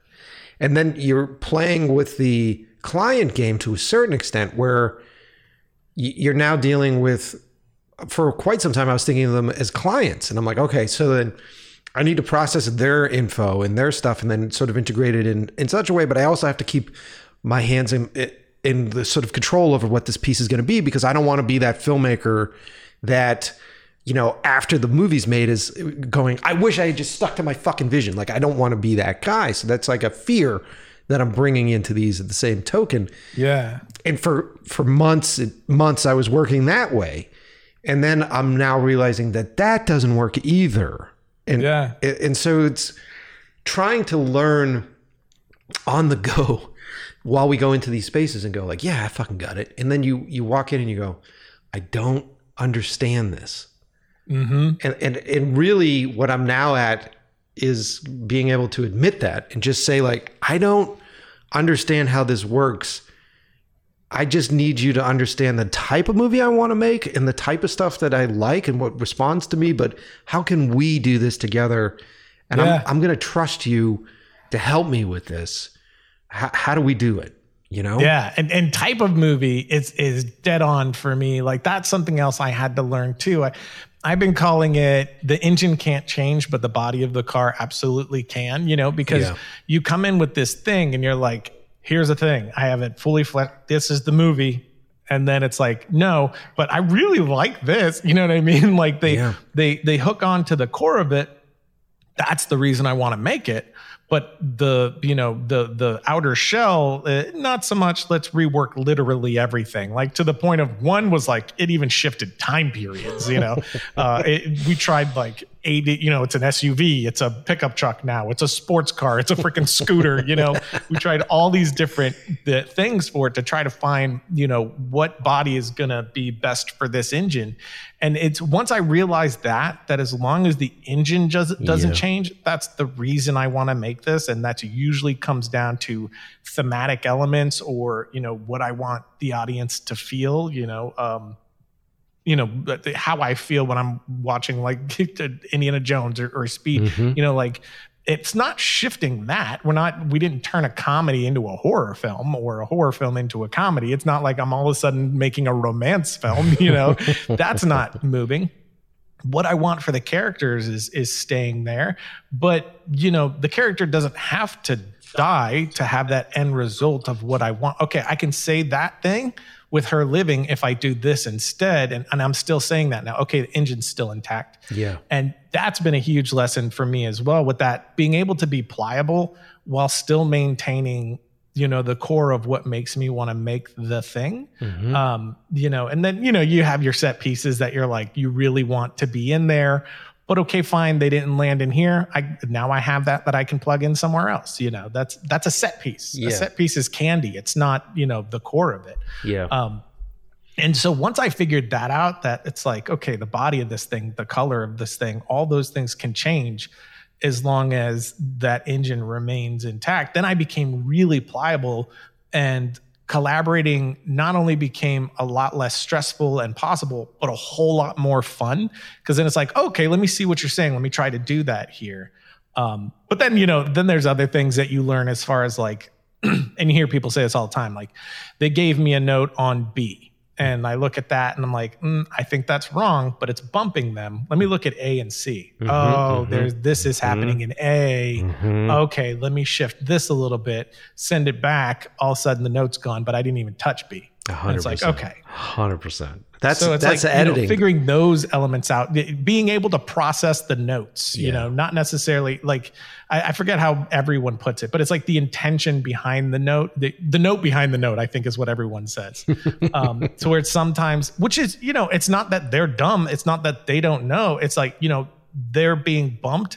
And I think this is why. And so, you know, I'm trying to be helpful, and here's where I was bumped, but it doesn't mean it was that thing that did the bumping. It could have been before or after. It's like the wrapping of it. Did I not set you up enough for this to have impact? So it just felt flat, you know? Yeah. And that's been a huge learning curve as well, but something that's been massively helpful. And you know what's exciting? I don't want the listeners to think that we're bitching about this.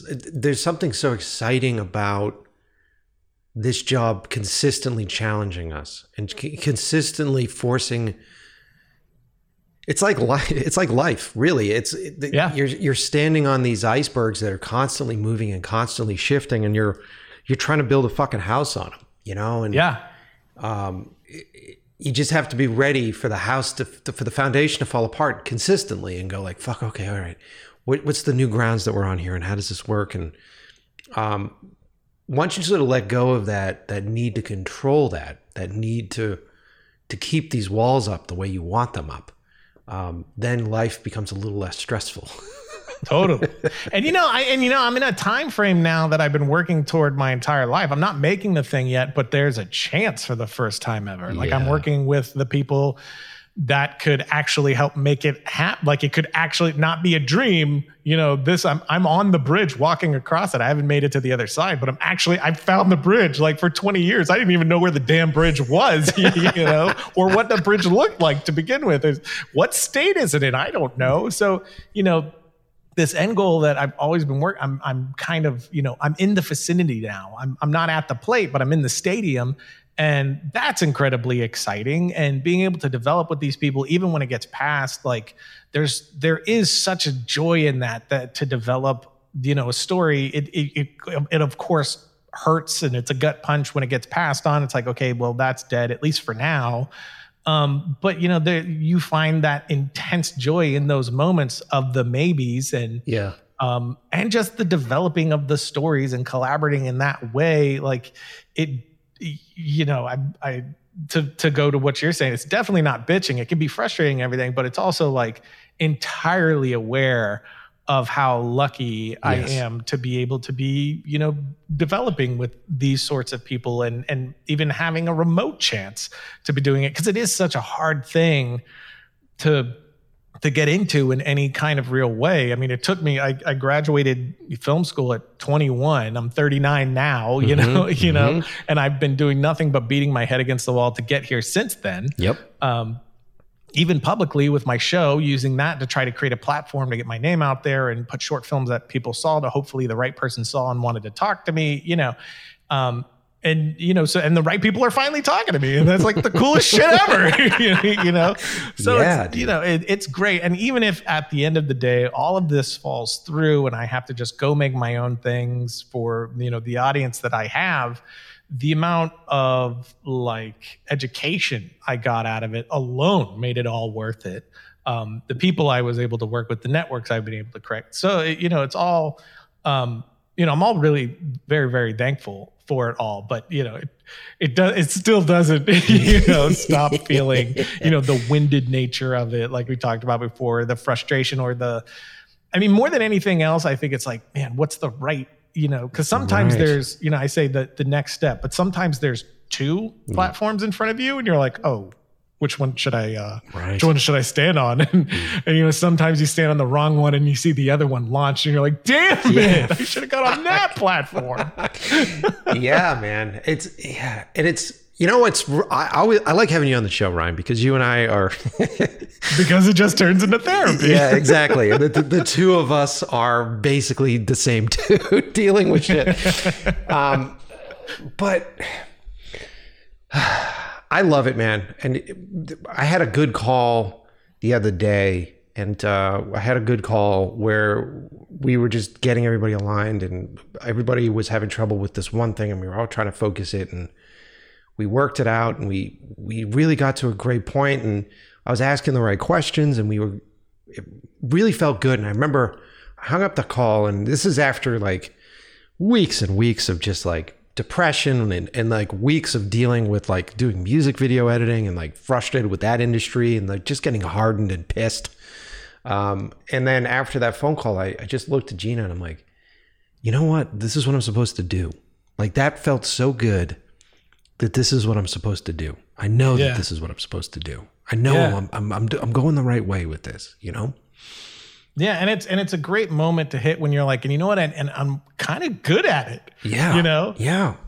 Because there's a lot of avenues that I've always been worried about, because I'm just intensely introverted. Like you wouldn't know it from my show and everything. Like Film Riot has been a massive blessing on so many levels, but one is getting me to break out of my shell a little bit and being able to talk to people more and just be better at that stuff.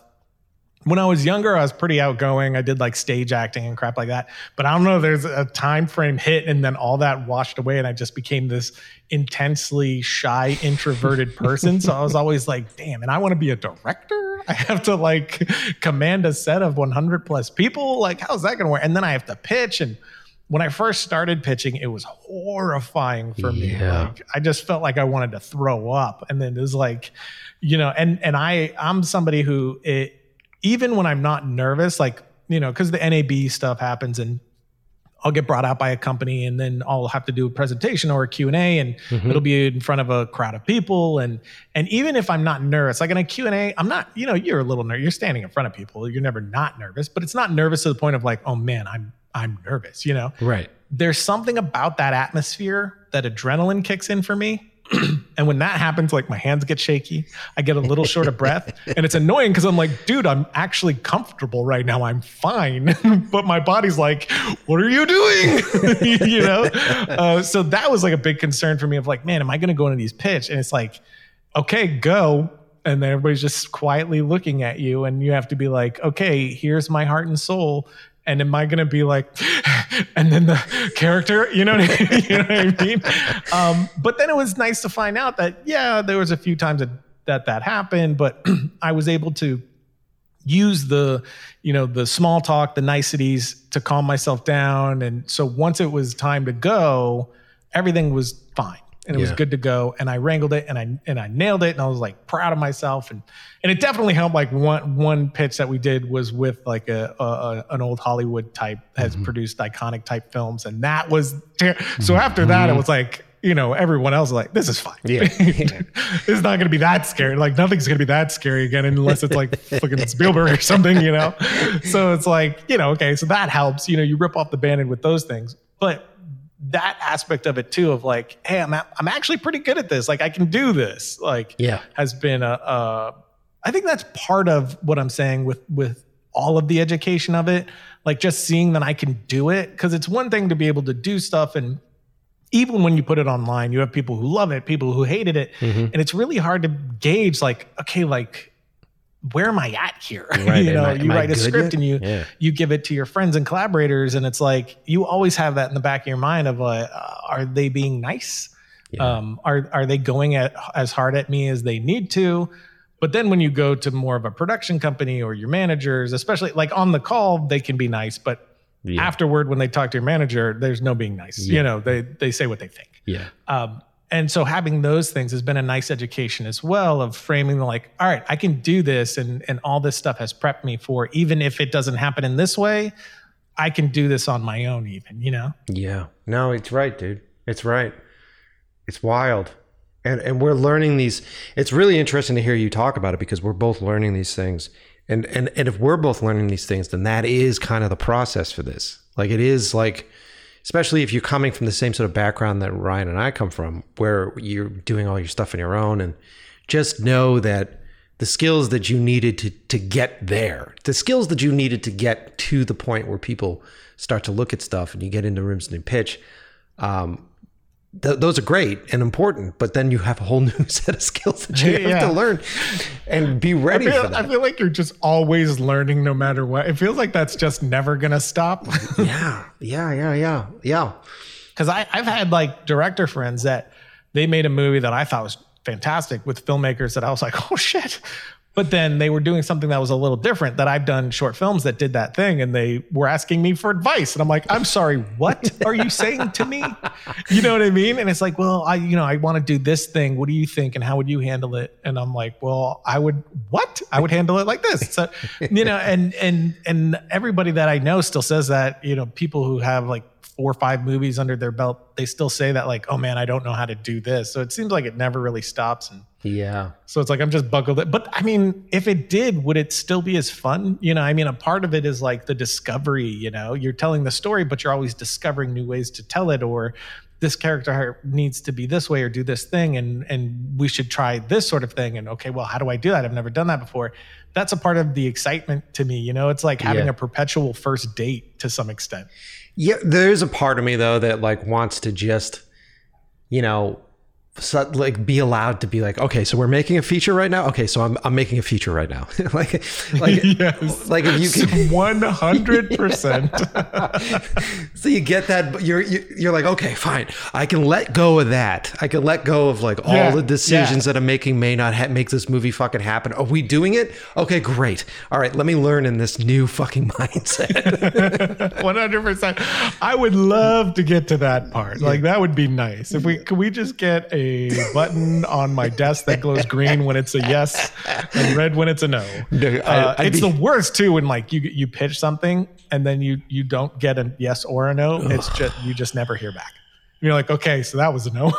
Yeah, those are the worst too. And even worse than that is like when you pitch and you do something and the pitch goes so fucking well and you're getting a great response from that other person, and they're like leaning forward on the seat going, oh, and I see the connection between the, and you're like, yeah, and you start to have like that, you get past that awkward sort of anxiety of the pitch, and it becomes a conversation between two people. Yes. And then you're like, man, and you walk out of the room and you go, fuck, they were in it. Mm-hmm. And you go, yeah, and they really like it. And then nothing happens.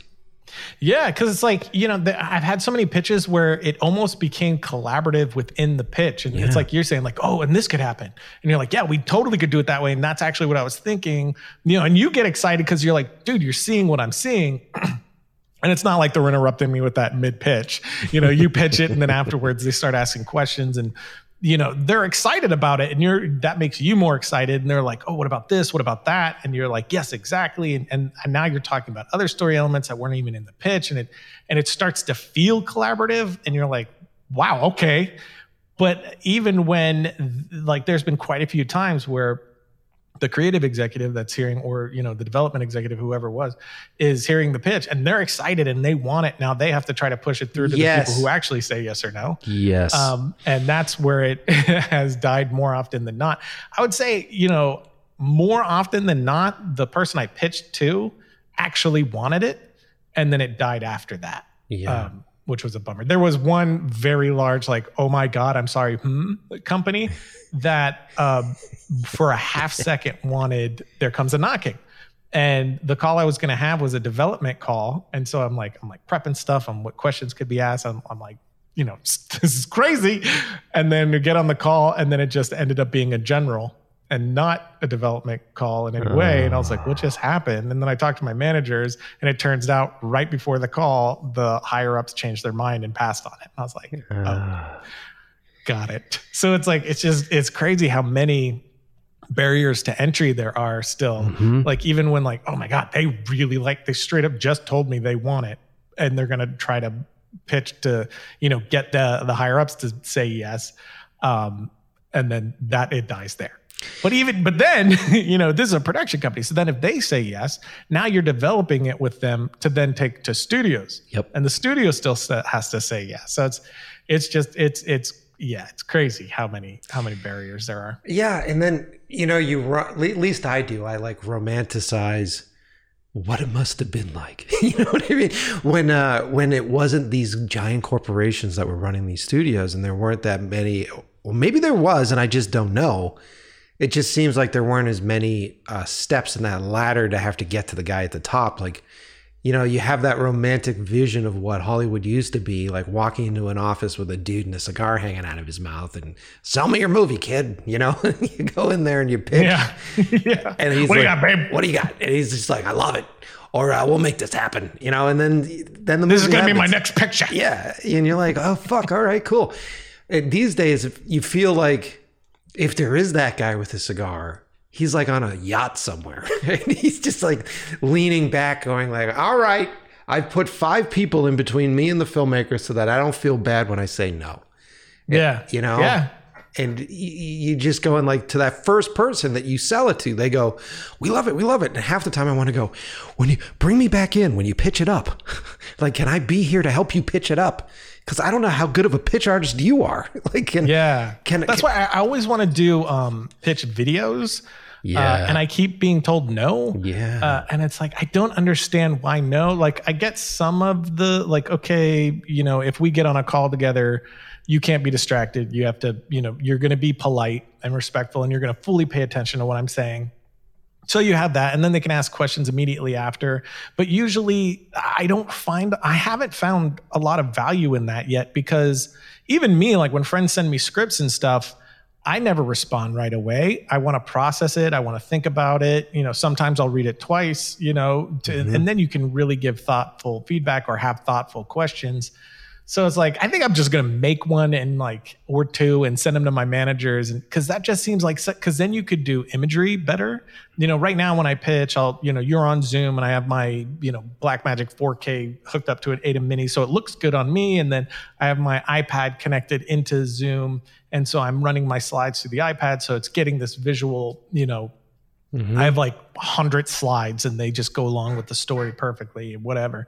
But if it's a video, I can do more with those images. I can have the rip reel started out. I can put in music. I can put in sound effects, and then really get across. And then not only that, every single time it's pitched, it's the perfect version of the pitch. For me, because sometimes you're like, I fucking nailed that, and sometimes you're like, wow, I flubbed that one. You're not the same every time. Something trips you up, or you read it wrong, or whatever. And then not only that, it solves the issue that you're saying. Like, I pitched it to you, you loved it. Great, just show this video to the higher ups. It's the exact pitch. Yeah. And then it's like, watch it while you're eating lunch, that's fine. I don't know. But so far it's just been a bunch of no's, even, when working with some development execs, and I did one recently where we were taking it to the president of film and the CEO to pitch it, and we developed it out.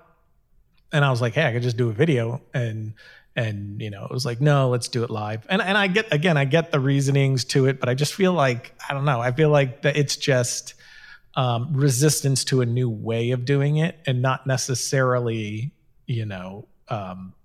this current way being the better way, because I don't see how it is. Think about what the end result is. All right, well, let's pitch it closer to that way of doing it. It's not going to be a full film, and I guess maybe it's because not everyone's like you and me, where we could just go off in a room and put together this very polished production of something. So maybe that's a part of it. They're used to seeing ones that maybe that aren't so great. I don't know. It's weird. There's a lot of variables in there. I've done it once. I actually did it once when we were trying to get an actor. So there was an actor that we wanted to attach to one of the films. And we were having so much trouble getting a response because of, it turns out that actor, you never really think about this as the filmmaker that's trying to get out there, but that actor was going through some sort of, it wasn't a personal crisis, but he was sort of going through an industry crisis of like, the movies that he was leading weren't really doing well. And so he was going back and forth. Do I become a supporting guy? What's going on? So all this shit's going on behind the scenes that I don't know anything about. In my head, I'm just talking to my producers and like, if we get this guy attached, then the movie goes. And so it's like, okay, cool. Send him the script, send him the shit. And then like months go by. And I'm just like going, what the fuck? And so like I'm writing emails to the guys, calling the guys, going, "What's happening? Have you called? Have you talked to him? What's going on?" Well, we checked in, and he's got a lot going on, and we're trying not to push him, but it'll happen. He's going to read it. And so months and months and months go by, and you start hearing those fucking train cars stop, dun, dun, dun, dun, and you're just like, fuck. And so I kept saying to my team, I wish I could be there to just pitch my vision of this movie to this person.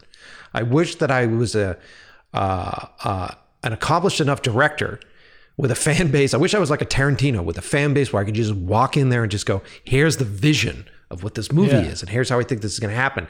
And they kept saying, well, he's not going to get on Zoom. He's not going to do any of this stuff. This is pre-COVID. Yeah. And so I was like sitting in my place, and it was right before a weekend, and I went, fuck it. I'm just going to make a video. And so I just made a video. It shot myself really quick and was like, hey, talk to him. And I said, hey, here's the deal. Here's who I am. Here's who I come from. Here's my tone. Here's my vision. Here's everything that's involved with this. I know that you're about to read the script. I just want you to know who I am before you read it. And I sent the video to my team, and they were like, we love it. Let's send it. And I was like, really? And they go, yeah, we'll send it. We'll send it to the actor. We'll send it up. And ultimately he ended up passing. So it didn't actually, pull the shit that I wanted, but there hit a point where I go, I now know that he's not passing because he doesn't understand my vision. He doesn't understand my tone. He's passing because of whatever he's going through. And so it felt better to me that I was able to do that, Yeah, totally. And one thing that I really like about it is, again, what you can learn from it. Like when you do a pitch, you definitely learn from it, but you're not really seeing your own performance. You can't record the thing. Yeah. If you try to record it on Zoom, it's like, Ryan is recording, So you can't, and that's, not really ethical. You can't just record people without them knowing it. And everybody be like, this is really fucking weird. So I do that when I practice it. I'll record and I'll try to watch it back and assess myself and everything like that. But if you do, I feel like if you do a video, I might disagree with myself once I do it. I'm going to do it though.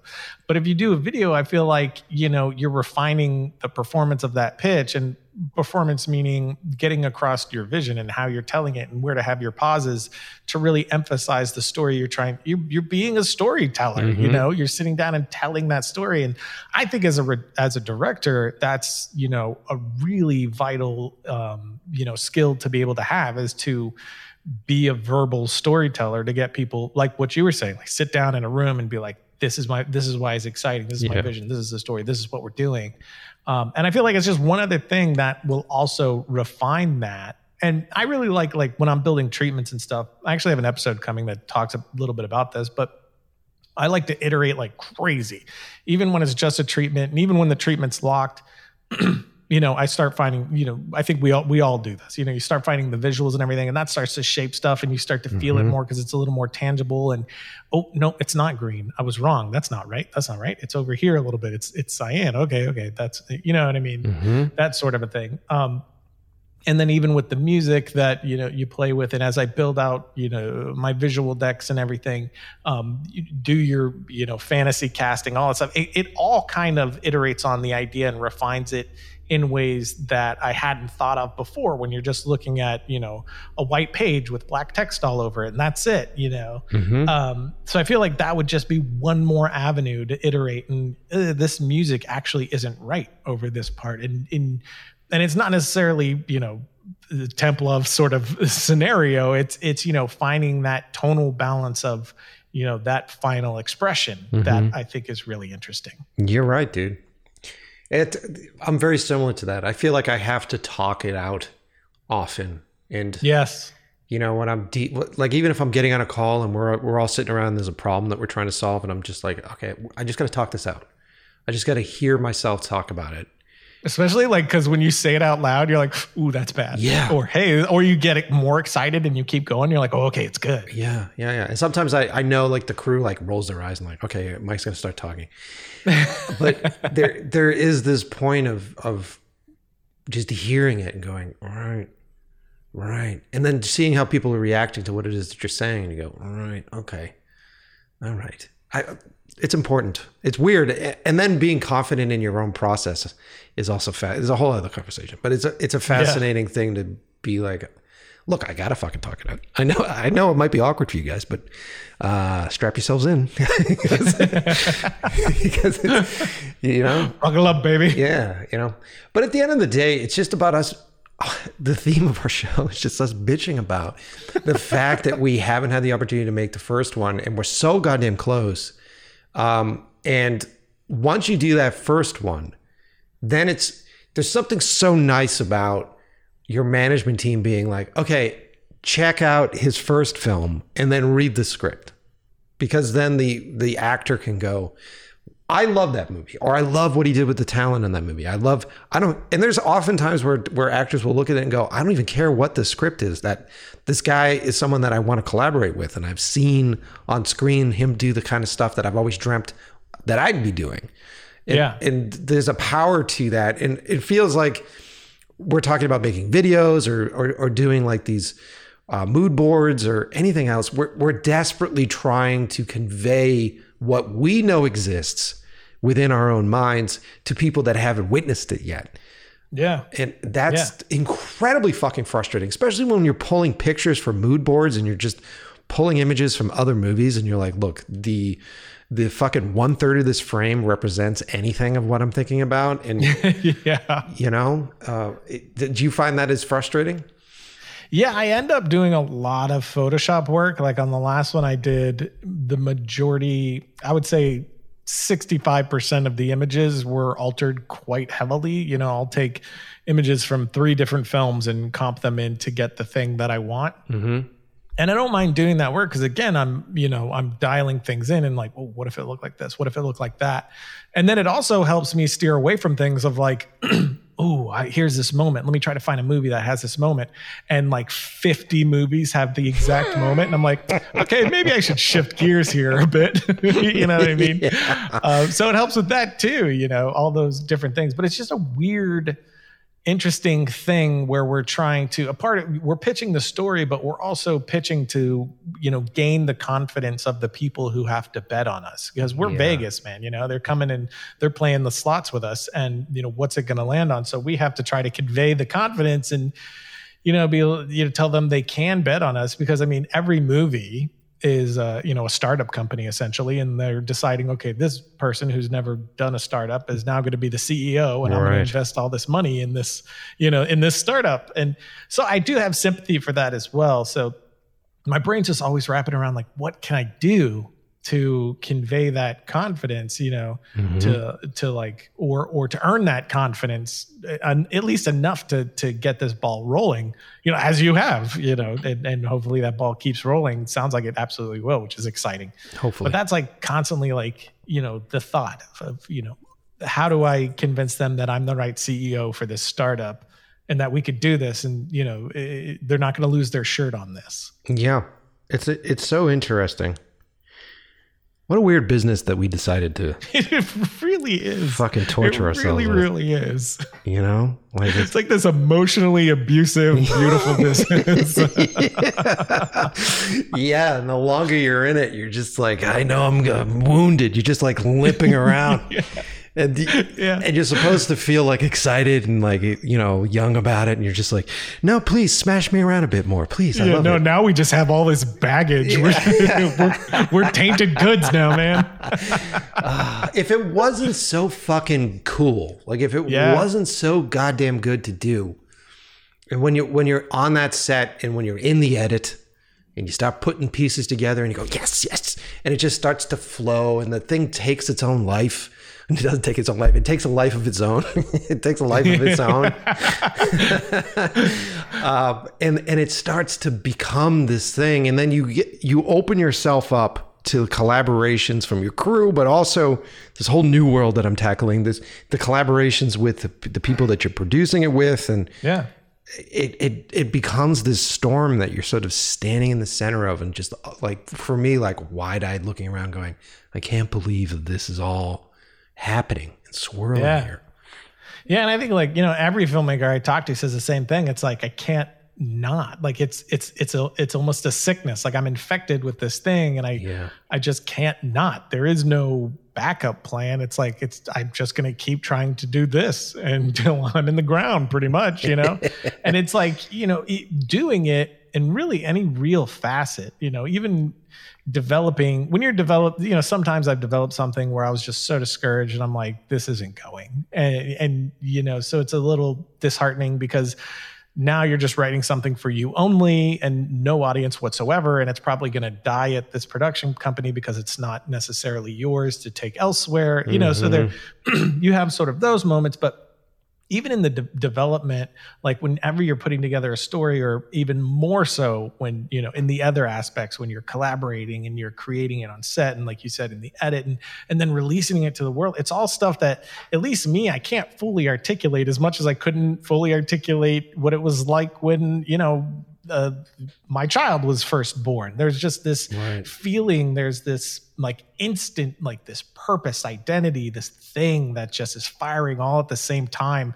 That's not really easy to put into words. And it seems kind of silly and like, it's just a movie, but to us, it's not just a movie. Yeah. Like it's so much more that we can't even articulate. Like to you, you just sat down and you popped popcorn while you liked it or not. Right. To us, it's breathing, So it's like, it's just a weird, different thing that we didn't even choose. Cause sometimes I'm like, man, what a business I chose to be in. It's not choose. Like we didn't choose this. It chose us, and we can't help it. Like, and then it's just abusive to us. It's like, why are you going to choose me and then ignore me? That's exactly it. And then why are you going to turn around and beat me with like 8 arms? Like what is going on? Why do you have so many arms? What is happening? No one told me that there was this many arms. Like what the hell? Just use one arm. That's enough. Oh man. Yeah. But you're right that at the end of the day, there isn't another thing I could do. And once I just got to make the first one. Once I feel like I'm not going to fuck it up. Like there's just, you know what I mean? When you get over that thing where you're like, okay, is my inexperience going to fuck this thing up? Am I going to fuck this up? And it's sort of coming to terms with that fear, I think, and getting past that fear. What helps is kind of the conversations with my other friends who've done it already, and they say all the same things that I do. And they're like, oh man, I was so surprised that when I got in there, I just was able to do it. And all these things fell into place and blah, blah, blah. And that's kind of how I felt like Ballistic was the biggest crew I'd ever had. Mm-hmm. I dry heaved before my first day, like legit dry heaved. I had like blood marks all over like my face, these little dots. I was like, oh man, people are going to see this. But it was like, thankfully it was like, we started at like 4 a.m. But it was like, I knew the amount I was biting off, and how, not just how difficult the shoot was going to be, the lack of resources we had while I was still reaching for the thing, the lack of money we had, but I was still reaching for the thing. So I really jumped hoping the parachute was going to work. And, there were aspects of it that when you're sitting there, no one knows the amount of like stress but you, because you're the one that's thinking, okay, these are the shots we need. This is the time we have. Yep. Absolutely not doable. Yep. And no one knows that but you. And Yep. these are the days we have. This is the money we have. There's no extending that. So now you're quietly just directing the scene. And while you're directing the scene, you're also in the back of your mind replanning the next one and the next one. And what can I cut? What can I absolutely not cut? How can I reshape everything? But, when I did that, or even There Comes a Night, every time I do something, I'm always like, I can do this, Mm-hmm. I can wrangle these 8 cameras and, hey, what we thought we had, we don't. And this is actually completely shifted in a new location to what we could have used. So that intricate action sequence that was planned out and ready to go, not a thing anymore. And you have 15 minutes to completely replan the whole thing and figure out what you're doing with 8 cameras. It's like, okay, cool. And then I did, Yeah. and to hear like my, filmmaker friends who've done the features say the same thing, that gives me comfort of like, yeah, man, I could do that. And the big plus, which There Comes a Knocking was this for me, Ballistic was this for me. You're working with people who also can do that. Yeah. So you're not, going into battle alone. You're going into battle with your regiment, and you're all, you're together on this thing, unified. But it's just got to put me in, coach. Yeah, dude, I've said that on so many calls. It's so funny. Quoted the same thing. I'm ready, coach. Put me in. Yeah. Yeah. And you know what's great about that, though, is we can rely on the years of training that we've given ourselves, the years of experience that we've put ourselves through to be able to make a good piece. Like at the end of the day, these folks need us. Production companies and studios are looking for filmmakers because they need storytellers. They need vision. They need vision for these pieces. And a lot of these companies don't know how to keep that vision. They don't know how to put a vision together. And so they need that skill that we have, which is great. And so knowing that when we finally get the go for this, knowing that when it's finally going to happen, it's like breathing. It's like jumping on a bike again, where you're like, I got it. I'm just going to pedal. Yeah. For me, it's the new shit. It's the new learning, the new battlefield in this war, which is the pre and the pitch and the gatekeeper game and the actor thing. And this is something that there aren't any fucking YouTube videos about. This is something that no. you can't practice at home. This is something that I can't save up a bunch of money and go, all right, so now I'm going to try to get a Hollywood actor and invested in the script. Yeah. Like we have to learn this under the gun, and we have to learn this with the stress of if I fuck this up, then I fuck it all up, And so that to me has been this fascinating anxiety that I've been working really hard through quarantine to curb, and just be like, it's fine, dude. Like just trust that the people around you are going to do what they say that they're going to do, which being an East Coaster is tough. Cause I'm like, what the fuck does this guy want? You know what I mean? So,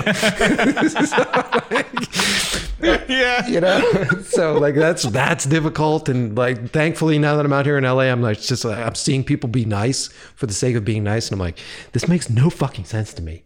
Totally. So, you're a really nice person. Yeah, I'm a really nice person. Why are you waving at me? Yeah, what the fuck? And they're like, no, I'm really nice. I go, oh, okay, cool. Does this mean I'm not a nice person? They go, well, you should probably work on that. And I'm like, okay. Oh man, I'm the asshole. Oh shit, I am. Where I'm from, I'm the nice guy. Yeah, I'm the tame motherfucker. So it's fascinating, man. It's fun. It's cool. It's fascinating. And look, we've been talking and ranting long enough, I think. I love having you on the show, Ryan. I want to continue to have you on the show as we push further in our careers, because there's a parallel that's happening, and I'm just fascinated to go like, what's going on? We're talking through different dimensions. Yeah. It's like that movie. What is it? Frequency. I love it. Yeah, it's like, did this happen to you? And you're just like, yeah, this just happened to me. It's like, of course it did. Fuck. let me be a little bit further in the future and I'll warn you about this next time, so. That'd be great, actually. Yeah, dude, 100%.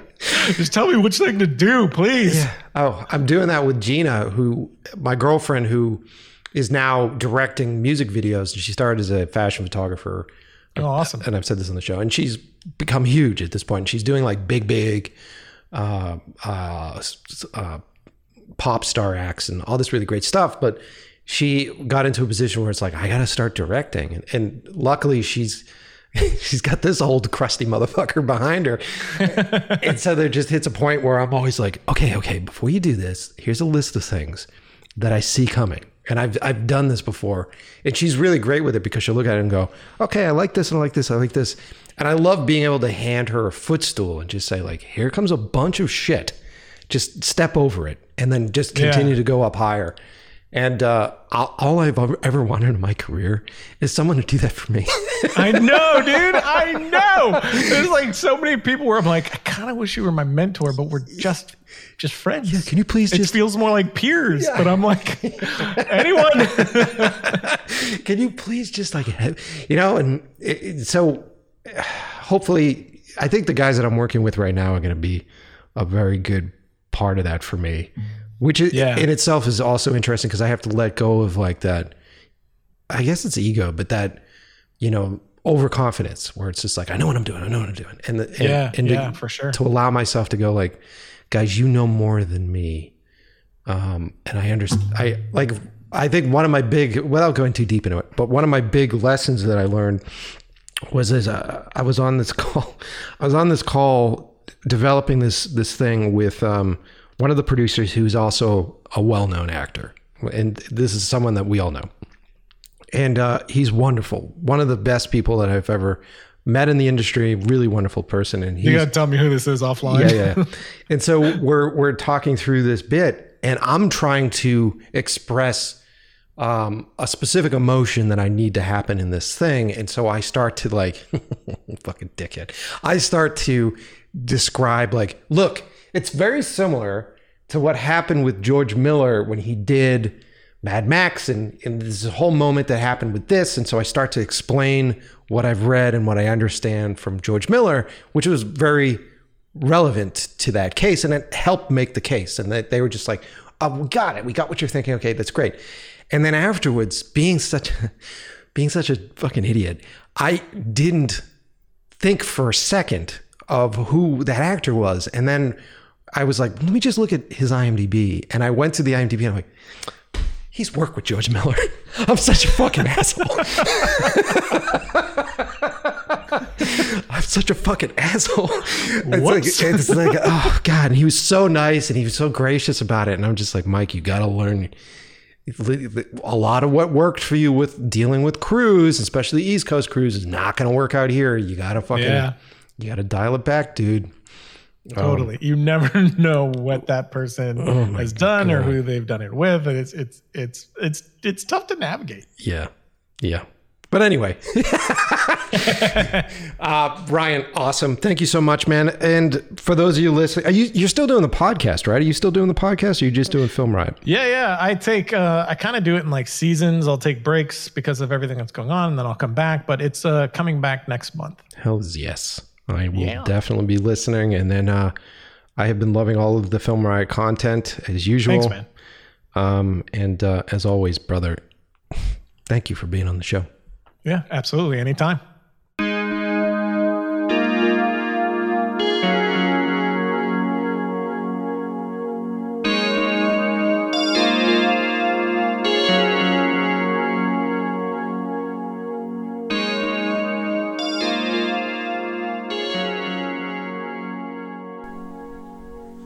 There it is. Great episode. It really was a therapy session for the two of us. We talked offline a little bit, and we talked about a lot of stuff that I'm not allowed to tell you guys about. And Ryan's up to a lot of really good shit, man. And I cannot wait to see what it is that breaks him. And by breaks him, I mean like finally goes for him. Like what movie it is that he gets going, because he's incredibly talented. He's such a nice guy. I really enjoy him. I know that if he was out here in Los Angeles, we'd probably be hanging out all the time. Which is bad, because if we touch each other in any way, then we're both going to explode and the universe is going to blow up, because we are the same person from different dimensions. We talked about this before. But I really enjoyed it. It was nice to sort of talk this thing out and to hear that he is dealing with the same thing. And I hope that you guys get that. I hope if anything, this episode gives you the confidence to open up to your peers, to open up to your friends and ask them their opinions and say, hey man, how do I pull this together? And to know that it's okay not to have all the answers. It's okay. It's actually better for you to not have all the answers, and to be willing to open that up and talk about everything. So thanks, guys. Thank you for being here. Thanks for listening to us, and thanks for listening to the show. We got a lot more episodes planned.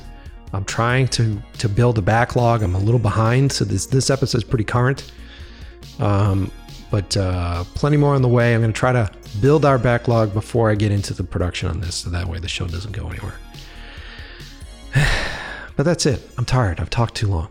Thanks for listening, and I will see you next Tuesday.